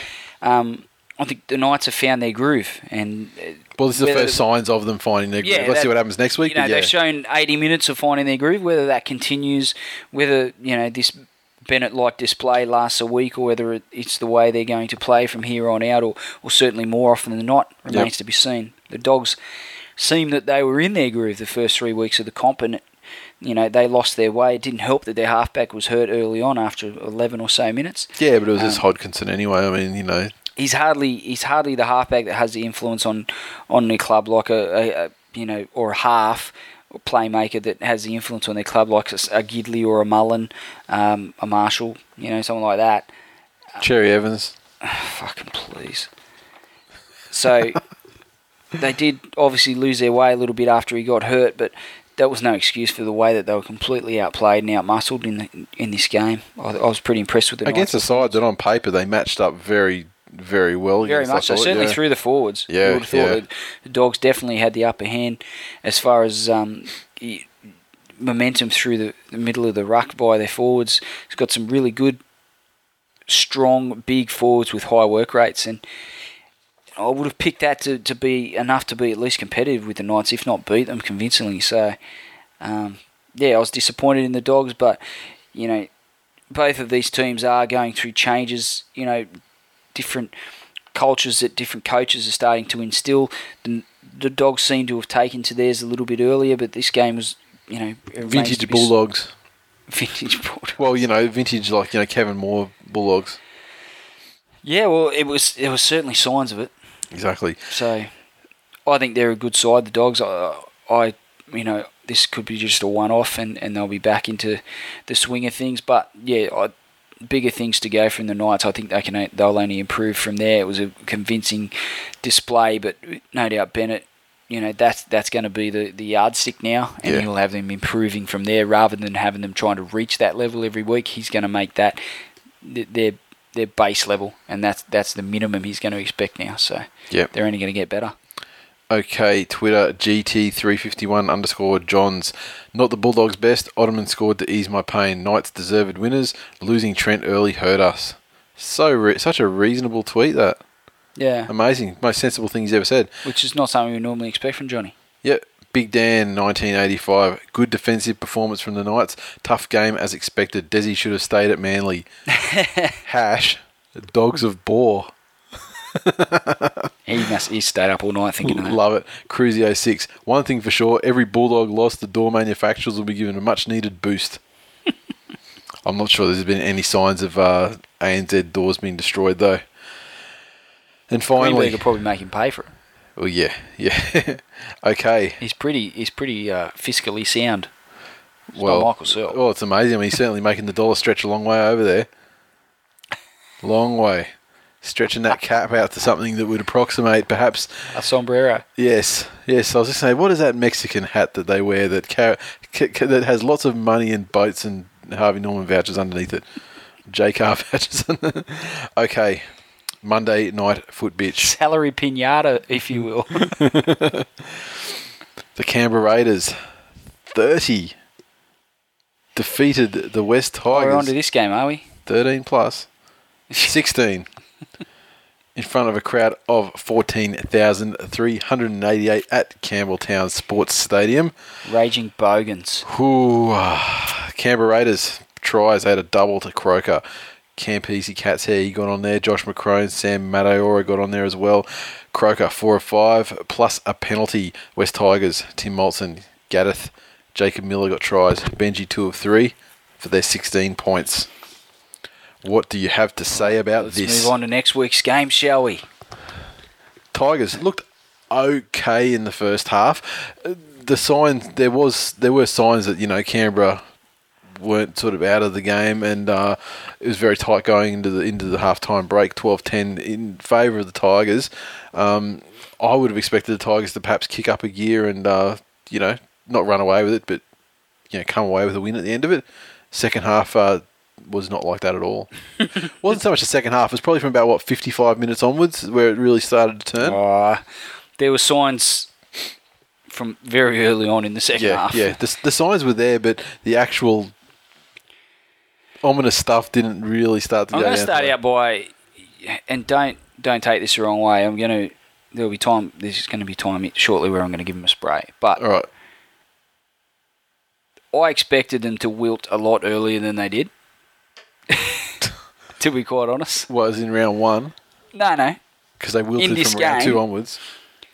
I just got a sense, even in the first half, they didn't seem to be playing with that spark and that real zip through the ruck, and such as Sheens' coaching against teams like the Raiders with big forwards, you generally get a feel in the first sort of 15 minutes as to how the Tigers are going to win, as to whether the Tigers are going to win. Yeah. Because the way that they play, getting forwards, running angled, constantly running different angles through and in and around the ruck, just making the forwards make tackle after tackle after tackle. And then late in the half, they start spreading into the fringes. Yep. And then it's the same old in the start of the second half. And then they blow the game open at the end of the second half and they win. Right. This game, they tried it, but they just couldn't. It wasn't effective. Yeah. And then wasn't to executed counter that, well either. Sorry? Wasn't executed well. No, that's either. what I'm saying. They weren't executing it well enough for it to be effective is probably a better way of putting it. And then on the flip side of that, they fully expected the Raiders to go through the middle. So they played with a compressed defensive line. Yep. And had the guys that are supposed to be the best defenders pushed in to counteract these big forwards that they expected to run at them. Yep. And the Raiders decided they were going to throw it to the fringes and cut them to shreds and run them ragged, which then took away the impetus that they had in attack because they had no fucking energy because they were just getting cut to absolute ribbons by the guys like Croker and even Robinson, who I thought was great at the back. Had an awesome game. He played really well. They just spent so much of that game. The commentators said at one stage it was like a track meet, and it was. Yeah. And the Tigers wilted first. And, over the last couple of seasons, they probably have been one of the fitter sides in the comp, but, geez, they just couldn't stick with the Raiders. On top of that, for large parts of the game, certainly in attack and through the forwards, they played with very little intensity, and then their commitment in defence. 48 missed tackles. Yeah. outrageous. In It 80 really is minutes of footy? outrageous. I mean, that's Parramatta-esque. That is fucking ludicrous. Yep. And unacceptable from a team that had aspirations amongst its own playing group of making, at the very least, the top 4, and people outside the club were calling them premiership favourites and all sorts of shit. And you were saying they were going to go undefeated. Oh, someone said that. I don't know if that was me. I think it might have been. I say all sorts of stupid shit at the start of the season, and then I try and... Now, I mean, the best they can hope for now is undefeated asterisk premiers. I think I might stick with that. And now, I mean, while we're talking about bullshit that you've said, I mean, do you want to comment on Adam Blair? We're going to run through that? Really? Yeah. Adam How Blair much time he got? He was your revelation of the season. Yeah. He's been anything but so far. He scored a good try against Manly. That was Chris Lawrence's try. Betty White nailed that try for him. To say that he's been underwhelming would be an understatement. I can see the benefit that he will have if he settles into the structure. I can see some of the benefits that he could bring, potentially. He's still the same lazy prick he's been in every other club, every other game he's ever played in his career. That's right. I hope they know what they're doing. That's because I certainly don't. And Sheensy can't motivate Lottie to get a hat-trick, so, I mean, if he's going to be able to motivate Blair to actually get off his ass and do something. Second half, the Tigers just couldn't find a way into the game. They got run ragged. They're ill-disciplined. And Sheensy can bitch about referees all he wants, and we have been on the receiving end of lopsided penalty counts. But when you break it down and you think about the penalties that they've given away... They're deserved, man. Fucking 100% deserved. That was straight This game up off the discipline. top of my head. Blair with a chicken wing. Yeah. Lawrence with a spear tackle. Which he should have been rubbed out for, but he's going to actually play. That's ridiculous, but it was well deserved of a penalty.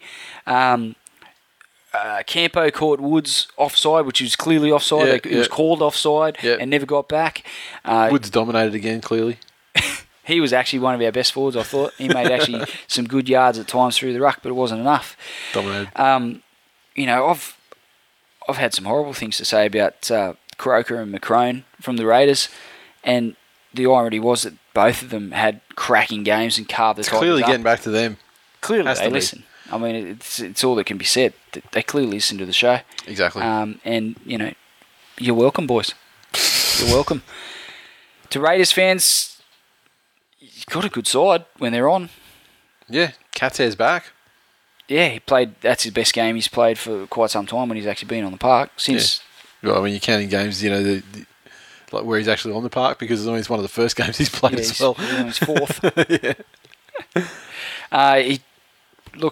No Dugan, the Raiders were probably better than they have been all season. So yeah, definitely. He's still to come back into the side, but they lost nothing with Robinson at the back. I thought they were going to play Ferguson there, and I was a bit worried about what he could bring to that position, but Robinson was every bit as good as Ferguson.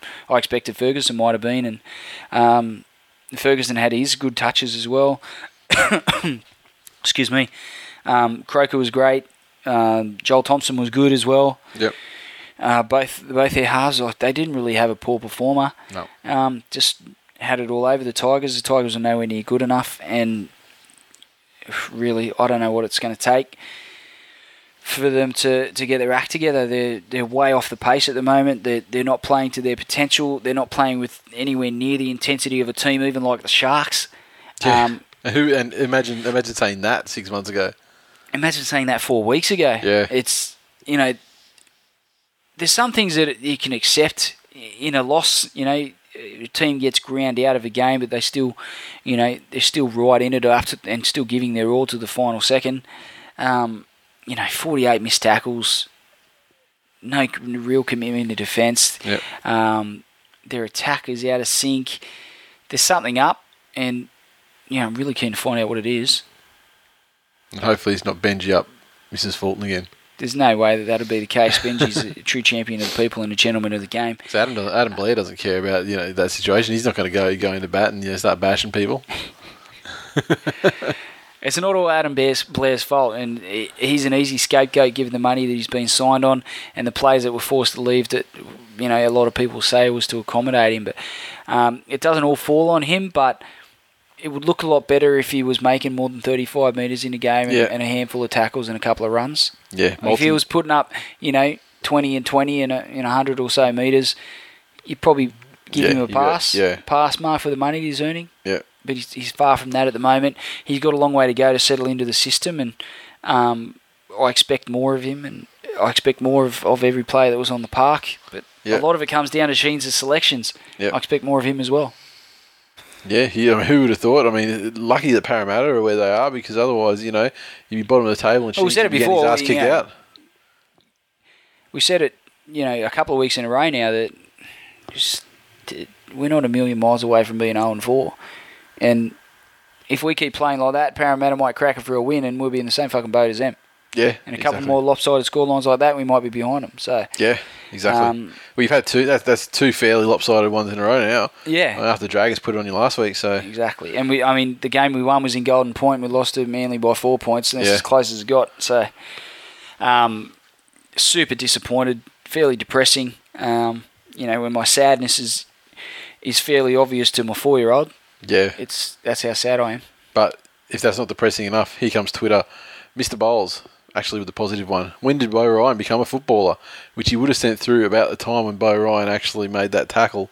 Yeah, that was 3 minutes in. Yeah, because it's at 6:08 p.m. So it's been like 8 minutes. I hope he turned the game off after that. He might have a fairly lopsided a view of how that game panned out. Yeah. Now the rest of the tweets, I can see that they've been postmarked. They're probably closer to the end of the game.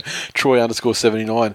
The refs did their best to win that for the Pussycats. Campo getting back to his best. Robertson epic at the back. He was. And he's gone #Tigers in decline. Sensational. At Devon Head. Trotters is in there again. Tigers and Adam Blair are a myth.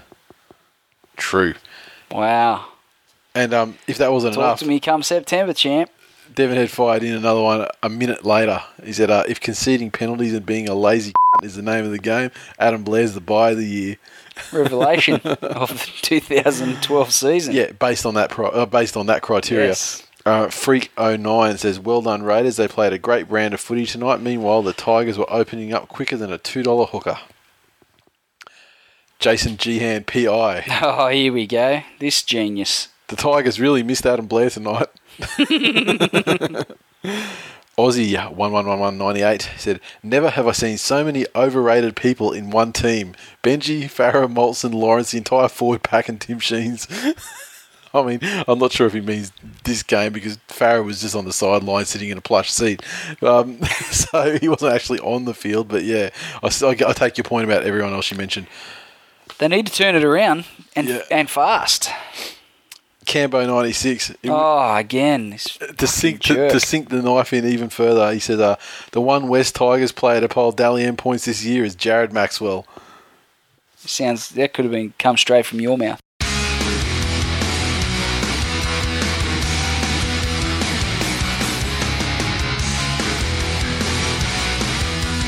Previews. Friday night football for round 5. We kick off with... Well, I guess it depends where you are. If you're in Sydney, though, well, actually, I wonder how they're going to play this. They probably will play this game first in Sydney. Melbourne Storm versus the Newcastle Knights from Amy Park in Melbourne. And it is live Channel 9 in New South Wales. Storm side fairly unchanged. The Knights, both sides coming off great wins. I mean, the Knights are obviously playing... If the Knights play like they did last week, this would be a cracker. It's a worthy Friday night football game, that's for sure. Definitely. But how do you see it? At this stage of the season, I'd have to go with Melbourne. They're more of a known quantity. Yeah. And Newcastle haven't shown really any consistency in that style of play. They've really only shown it last week. That's by far their best performance of the season. So, not without a chance, don't get me wrong, but you'd have to go with the known quantity, and that's definitely Melbourne. Yep, definitely Storm, until they give me a reason not to tip them. And it's down at Amy Park as well. Will Billy Slater... The only biggest question about this game is, will Billy Slater get another 2? I mean, the streak has to come to an end at some stage, or else he's going to smash the all-time record. If he gets a hat-trick, that'll snap it. Yeah. I mean, they say, then they'll just change it to at least a double every game. Imagine that, though. I mean, double every game and, smashes the all-time record. Because the all-time record is kind of, mid-20s, maybe mid to high 20s for a season? Oh, yeah, true. Yeah. Imagine you got to double every game. He's cracks 50 there. I can't see that happening, but no. I'd imagine by the end of the season he's going to have a fair record. Yeah, exactly. But yeah, I think I'll be tipping the Storm too. And I wouldn't be surprised if they won by, not a flogging, but, they won comfortably, sort of 10-ish, Yeah, they've shown an ability despite, obviously lesser opposition the last couple of weeks, but they've shown an ability to really kick on in that middle section of the second half. Yep. And Newcastle are going to have to be up to the task when Melbourne do start turning it on at that phase, whether they're up to it defensively and to hold them out. Next game, shock me. Who's playing on Friday night? It's the Brisbane Broncos playing on Friday night against who? The St. George Illawarra Dragons. Fancy those two teams playing on Friday night. I've never heard of such a thing. That'll be the Queensland game, live into Queensland. Yes. You'll be there live in attendance. No, I will not. You will? Won't be? Why not? I will be in Lithgow. Oh, that's for right. my niece's 18th birthday. That's right. So, you're giving up your season ticket? I am. All right. Just for one night. Yeah, all right. And this game, well, Dragons in pretty good form of late. No Matt Cooper in this game for the Dragons. I'm going to show a bit of belief in the Broncos here, and I'm going to go for the Broncos against Dragons. Yeah. Because I've probably had my doubts about whether they can keep up that level of play, and they've proved me wrong. So, based on that, I'm going to go with them. The Broncos have been going well. Dragons have been really good the last 2 weeks, though. If it was at Wynn, or like Cogra or Wollongong, I'd probably be tempted to tip the Dragons. But the fact that it's at Suncorp, the Broncos are in some pretty good form and playing with a lot of belief in their group. So yeah, I'm happy to tip the Broncos there. Yeah, I'd probably be inclined to go with the home field advantage. We'll get to my tipping performance later, so read into that what you will. But I feel like the Broncos will win. Yeah. And the point I forgot to make during the actual game report is Daniel Vito. What a perfect signing he was for the Dragons. I mean, the complaint is, with now they've moved Brett Morris to fullback. The complaint was always when he was the winger. Matt Cooper never gave him any ball, never threw the ball to him, blah blah blah, and he never passed it left. They finally signed a player not worthy of passing the ball to. Exactly, they've signed a player that you're glad they don't pass the ball to. I mean, he's an absolute fucking liability out there, but when Matt Cooper actually takes his place in the side, he probably really enhances Matt Cooper's game because he never feels compelled that he's got to throw it. So that's the only point I wanted to make on that. Matt Cooper not here. Has put some size on though. Yeah. In the off season. Yeah. He's been probably dancing in YouTube videos. You think? Yeah. Okay. Doing a hot shoe shuffle, that puts weight on, does it? You saw that video that he did? No. I'll show you later. It's fucking atrocious. Okay. Everyone look up Daniel Vito on YouTube. He put a YouTube video up. It's atrocious. Just trust me. No, don't trust me. Go and look it for yourself. Should it have MC Kilogram as a backing track? Could. That'd work. Gordon. That'd work. Get it to Gordon. Penrith Panthers taking on the Cronulla Sutherland Sharks at Centrebet Stadium. That's your first Saturday game, the 5:30 Fox game. Panthers going well. Sharks going well. Tough one. This is a tough one because the Panthers have been kind of up and down this season. They have. They had a very good win, but once again, it's against the Eels, and the Eels were probably rock bottom for the Eels as well. I just don't know. Panthers played Eels last week, mate. That's what I'm saying. They had a very good win, but it was the Eels. Yes. It's like so.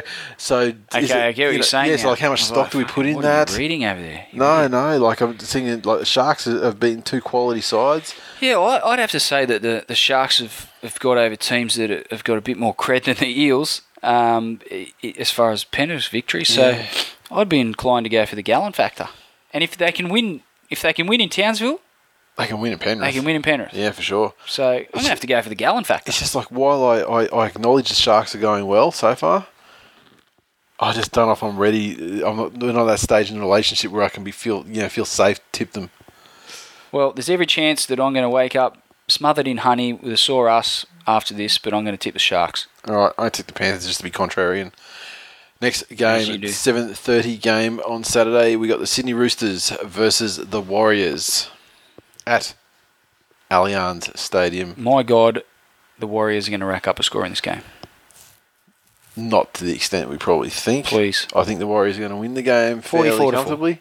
It's not going to be anything like that. 44-4. I think it'll be more like a 26-ish to 12, 14, 16. 44-4. So Sean Johnson with a double. Manu with a double. Mateo. So Mateo with a double. So you're tipping Manu to actually catch Everyone's getting doubles. You're tipping Manu to catch and hold the ball twice in one game. Yes. Wow, He'll make 10 errors. That is confident. He will make 10 errors, but he'll also score a double. Mateo, Matulino, Rob Party. They'll all have big games. Yeah, massive extended bench of the Warriors at the moment. Who knows how it's going to wash out. Fishiahi's been added to the extended bench. How would he say that? The Kiwi commentator. Fishiahi. That's magnificent. Oh, how do you say Sean Johnson? I forgot. Sean Johnson. All right, so I think we both agree the Warriors will win it. Yeah. Comfortably. They will smash the Roosters off the park. Okay, final Saturday game. We have the mighty Manly Sea Eagles versus the Parramatta Eels at Parramatta Stadium. This time the doors will be placed in their safe. Be fucking coins aplenty. It is going to be raining gold like you wouldn't believe. I mean, they're usually chucking coins at Jamie Lyon anyway, but now they're going to be throwing them at their own guys as well. So, I mean, it's no recession out of Parramatta. Throw gold coins? Oh, well, they only throw 5-cent pieces. I mean, I think the gold coins have got a bit of weight. Maybe they'll throw 50 cent? Yeah. 50 centers? Yeah, maybe. I mean, how Manly going to win by about 1,000? Yeah, Manly are going to win by probably 3,000. 3,000? 16,000. No, I think this game, honestly, this is going to be a tougher game than everyone thinks. Eels have been absolutely pilloried. Yeah. Are you listening to yourself? The Eels have been... Can we stop this and play this back to you? Yeah, by all means. Fucking retarded. The Eels have taken such shit. They're at that stage, the stage before the coach gets fired stage. So it's going to be a real test of the character of the side to see who they want to have as their coach. Yeah, you really? If they want to get rid of Shane Shackleton. Yeah. Well, Shane Shackleton's not in the side, so he can't poison the rest of these guys. If they are behind Steve Kearney, then by all means, it's very possible that they might lift, especially after the harsh lambasting they've taken over the last couple of days. Jared Hayne returns. That'll be a boost to him in some way, no doubt about it. You know what I think's going to get resurrected next week? I know what you're saying. Coach killers! And fucking killing the coach. And yeah, the timing is perfect. I mean, they've taken a massive. He's got the support of the board. Yes. So like, if Manly can put it on them enough, it could be the end. And I don't always like to see anyone out of a job, but I really love the coach killing thing, the tradition that Manly have. And I'm not sure when we play the Eels again this season, so I think this is probably the best chance to put a hit on Steve. I'd be a lot more comfortable about this game if Matai and Glenn Stewart are back. They're still probably another week away, maybe 2 for Glenn. But yeah, Manly have been going okay lately. I lost some tight games, and Parramatta aren't a team that are willing to get into an arm wrestle, I don't think. But traditionally, they tend to be closer games. It's hard to get into an arm wrestle when you don't have any fucking arms. Somebody's saying Manly by how many? Oh, please. It's going to be closer than you think. I'm sure of it. But we'll see. Is it got electronic scoreboard at Para Stadium? It's at Para, yeah. We don't get to play at home. Electronic scoreboard there? I can't remember. I can't remember either. Fuck. Surely they have smoking. That thing will be smoking. Be a fire hazard. The bulbs will be just broken on the Manly scoreboard, he's saying, because they just keep ticking over so much. All right. Well, I hope you're right. That's because I'd love to see it. Okay, moving along to Sunday. I just saw what the date was. Sunday, 1st of April. Gold Coast Titans versus Canterbury Bankstown Bulldogs. And what a on Des Hasler Day. On April Hasler days. And it's skilled. And the key things to come out of this are Jordan Rankin's playing halfback because Scott Prince is withdrawn with a bicep injury. Wow. And yeah, I mean the Dogs, if they want to bounce back after last week's performance, who better? Other than the Eels, I suppose. They've got a team. They're not getting into another massive struggle. They're not facing a top 4-ish side. So that's to their benefit, I think. I think they'll be hurting badly after that last week, and maybe they want to bounce back and show that they're more of a, Hasler side than a Moore side. Yeah, I think they'll get a good training run in this one, blow out some cobwebs, and they're going to put on a big unquestionably be going to win. They're unquestionably going to win by a large margin. I imagine the Ottoman will kill a couple of people. Yeah, I mean the Ottoman. Is it unreasonable to suspect that that he'd probably get 4 or 5 tries? Oh, conservatively, first half. Yep. After he comes on, in the 30th minute. I'll tell you, I mean, the day they get rid of this unknown Cronk McInnes and give Romelu his worthy starting spot, Doggy's 200% better side. The fact that the Ottoman's getting a lot more playing time these days is credit to Des Hasler. And Yep. I mean, as you've said before, he's a true coaching genius and a man of the people. And it's evidence in the fact that I believe that was you that said that. No, you said that in the past, and I'll I've play back that. to you. Never said it in my life. Yeah, I mean, he clearly is a lover of the Ottoman. He's clearly a listener of the show, and we welcome his input and his listenership. True coaching genius, as you've said in the past. Fucking how's that sound? Anyway, we thank you for his listenership up to this point, and I would imagine he's probably not going to be listening any longer. But keep playing the Ottoman. Give him a starting spot. I wish Des Hasler nothing but the best in losing every game up until round 8 when the coach killers get their chance to have a coach kill on him. Except this game, because they are going to absolutely pump the Titans by plenty. Yes. Okay, moving along, Sunday, the Channel 9 4pm game. The West Tigers versus the South Sydney Rabbitohs. Now, we were talking before we hit record. Yes, if you can remember back to the last couple of seasons when the Tigers have been through these mid-season, well, not even fucking mid-season, but at various points of the last couple of seasons where they've hit rock bottom, it's generally been at a rather humiliating loss, after a rather humiliating loss to the Bunnies. Yes. We all remember the 50-point game. 50 to 10, I believe it was. Put 50 on us at the SCG there in the Heritage game. This is also a Heritage game. We're trotting out the Magpie strip. Hamburglar? Sorry? Hamburglar? It's not quite the Hamburglar. It's a different one. Okay. Again. And then there was the other fucking Golden Point shambles where Dylan Farrell scored his hat-trick on the Saturday night game. Sensational. Scored his hat-trick in about 5 minutes. He did. Last couple of minutes of the game, then first minute extra time. Yes, mate, he did. That was awesome. For some people might have thought it was awesome. Personally, I didn't. But Dylan Farrell's playing in this game, just so I'll just let you know that. There's every chance that we don't have a good record against South in recent years. They generally had the wood on us, regardless of how they've been travelling at the time. And if the Tigers play like they have the last couple of weeks, they'll get done. They'll get rolled, and Inglis will have a field day. Yep. Guys like Dave Taylor generally go okay against us. The way Ashford and Lawrence, more so Ashford, but both of them defended fairly poorly. The Raiders got us on the fringes. Yep. The Rabbitohs are quite good on the fringes. Pettybourne, Asatasi, Taylor, those sort of guys. Burgess. Sam Burgess. Jesus H. Christ. Slipping balls to Greg Inglis. Are you fucking kidding? Yeah. If we play anything like we have the last couple of weeks, this will be rock bottom. The only positive I can take from that is that in the irrepressible words of Tigger from Winnie the Pooh, Tiggers do like to bounce, and we need to hit rock bottom before we can bounce back to our rightful position of undefeated asterisk premiers. That undefeated asterisk thing's never going to take. So, We'll see. So Rabbitohs by 40, 50-10 again, you saying? I have to tip the Tigers, but I'm far from convinced that that they're going to go anywhere near turning things around this week. All right. Given some of the selections, we've got Humble at halfback, Moulton back at fullback. Where hasn't he been a revelation? Yeah, as a West Tigers member, I'm disgusted to say I'm going to have to tip the Tigers because the Rabbitohs. At the end of the day, it's South. You can't beat South. You're fucking dreaming, man. Seriously, it's South, dude. Fuck. Monday night football. Monday night foot, bitch. What am I talking about? Fuck's sake. The Canberra Raiders versus the North Queensland Cowboys in Canberra.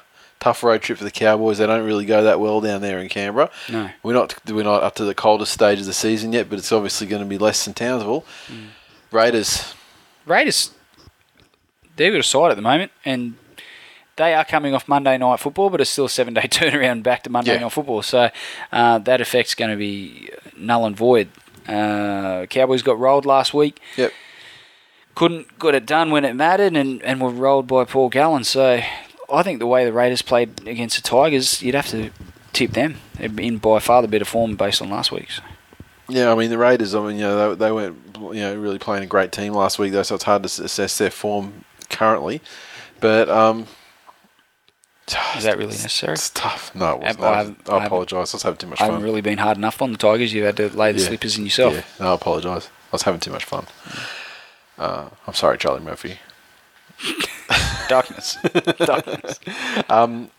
I want to tip the Raiders, but I just think the Cowboys might bounce back. Remember, they had the horrible performance against the Eels, not the Eels, my mistake, the Titans in the first round.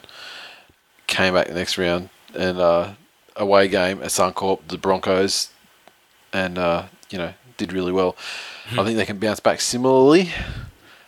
I'm not 100% convinced of the Raiders with their defence. I'm the kind of leaning to the Raiders only because the home field advantage, like Canberra, is a great home advantage in this day and age still. So that's the only reason I'd kind of tend to them a little bit. But I'm really torn about this game here. Yeah, I'm going to tip the Raiders.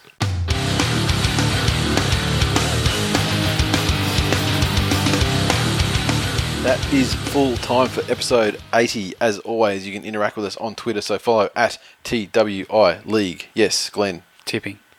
Yeah, I'm going to get to tipping. Okay. It's on the list. We're getting there. We'll get there. It's cool. Well, you know how people whinge. Yeah, no, it's on there. And also people, I mean John Hart. Facebook.com/This Week in League.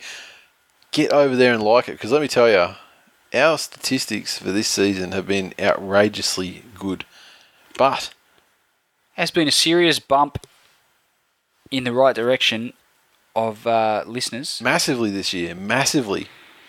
So there's a lot more new people. Yeah. And we've got a lot more new likes on Facebook, but it's not parallel with the amount of new listeners we almost doubled. We almost doubled our average. Yes. Per episode this season. I mean, it's been a massive bump.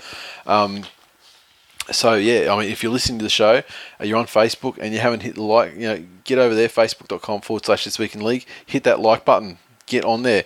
And there's also a lot of, it's a good forum where people give shit to us after an episode, telling us what fucking idiots we are for our tipping and for slagging their team. There is a fair bit of that. On there. Some of us enjoy it. Some of us find it quite hurtful. Yeah. Sorry, Glenn. Well, that's the second time in 5 minutes you've said sorry to me. I feel real sorry for you, though. I guess that's what it comes down to. iTunes, we had 2 new reviews this week, which is fantastic. And they went a little something like this. We had Simply the Best, 5 stars from J-Rad. We all know who that is. Tina Turner had just got home and Ike took to her like Robert Louis on a Mad Monday. She was slapped so hard she actually got a glimpse of the future, and for a beautiful 27.6 seconds she experienced the dulcet tones of This Week in League. She was snapped back to her time but endured the rest of Ike's session, safe in the knowledge she was about to reach the pinnacle of her career. She approached the ARL and negotiated to pay them if she could pen a song with the wonders she had glimpsed of the future of her, as her muse. The Simply the Best campaign was born. The podcast is decent. Listen to it. Go the Penny Panthers. I don't know what to say to that.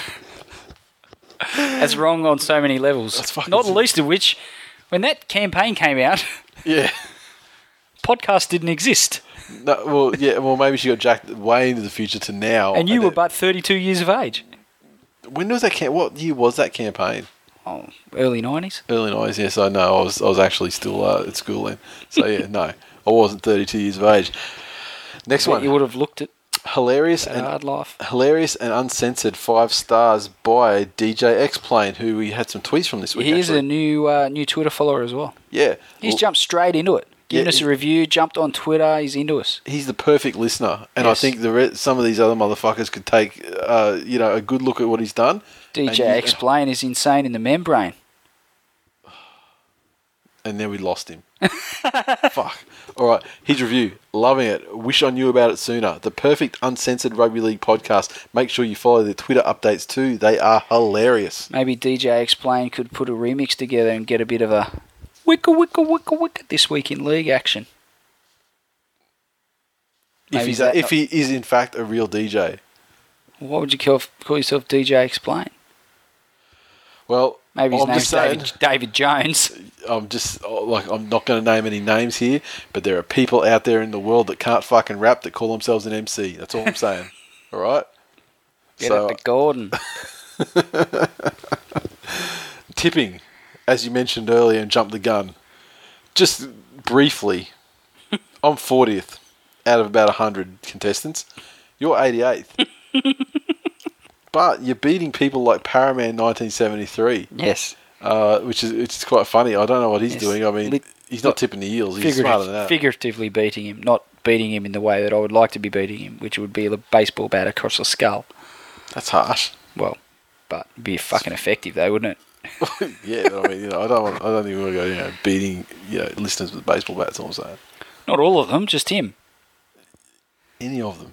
No, just fucking him. Stand down. None of them, just him. Stand down. Just beat him in the tipping, which you're barely doing at the moment, I might add. Okay, we've had some more movement. I mean, in fact, a complete shuffle around the top 5. We got number 1, 3-card magic trick. Andrew, well done. Just behind him, we have Katrina Smith, who I have no idea who. Make yourself known. Make yourself known on Twitter. You or sound Facebook, like you know man. shit. Yeah. What the hell are you doing listening to us? First round. Was it the first round? Yeah, first round. She got 7. What? Probably the highest score. I mean, no one's had a perfect round, I'm pretty sure. I'd like to meet you. All right. You know stuff about rugby league. You belong more on this show than I do. Third, Annalise _08. Cronk, but she's been fairly consistent. Still a Cronk. Not less than 5 all season long. Number 4, we have It's Me, Cookie, brah. Seriously, it's me, Cookie. Can you also please make yourself known, just so I can slap you for whatever that is? That could be a cookie. The rooster supporter. I'd say that's what it's going to be. I'd say. Oh, we'll find out though. And 5th, we have Andrew Smyrniotis, who's done very well as well. Manly fan, that guy, isn't he? Yeah, Jackass. Manly fans. They're all through the top 5 there, as you know. Okay, fantasy. I finished on 1,118 points.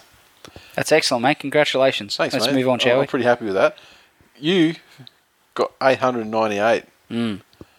Funnily enough, your team name is Undefeated. Just like the Tigers. I really started out this season with a real theme, and at this stage of the season, it's backfired on me, but I'm confident I can turn it around and live up to my name. Of Undefeated, despite these defeats. You realise there's defeat and undefeated, and there's there are no shades of grey in between. You've blown it, just like the Tigers. Straight away, the undefeated thing's gone, ski. Asterisk. So yeah, well done in the fantasy, everyone. Everyone who beat me, congratulations. Everyone who beat Glenn. All 5 of you. I mean, I had a thought today. I mean, of making a sticker up that was that if anyone in the what you need to do in head-to-heads, yeah, if someone beats one of us, they can get a sticker that says something to that effect. Okay, I like it. You know what we should also get done? What's that? This Week in League T-shirts. One that says "Who is the Ottoman?" ? Yeah. And another one says "Undefeated." Asterisk.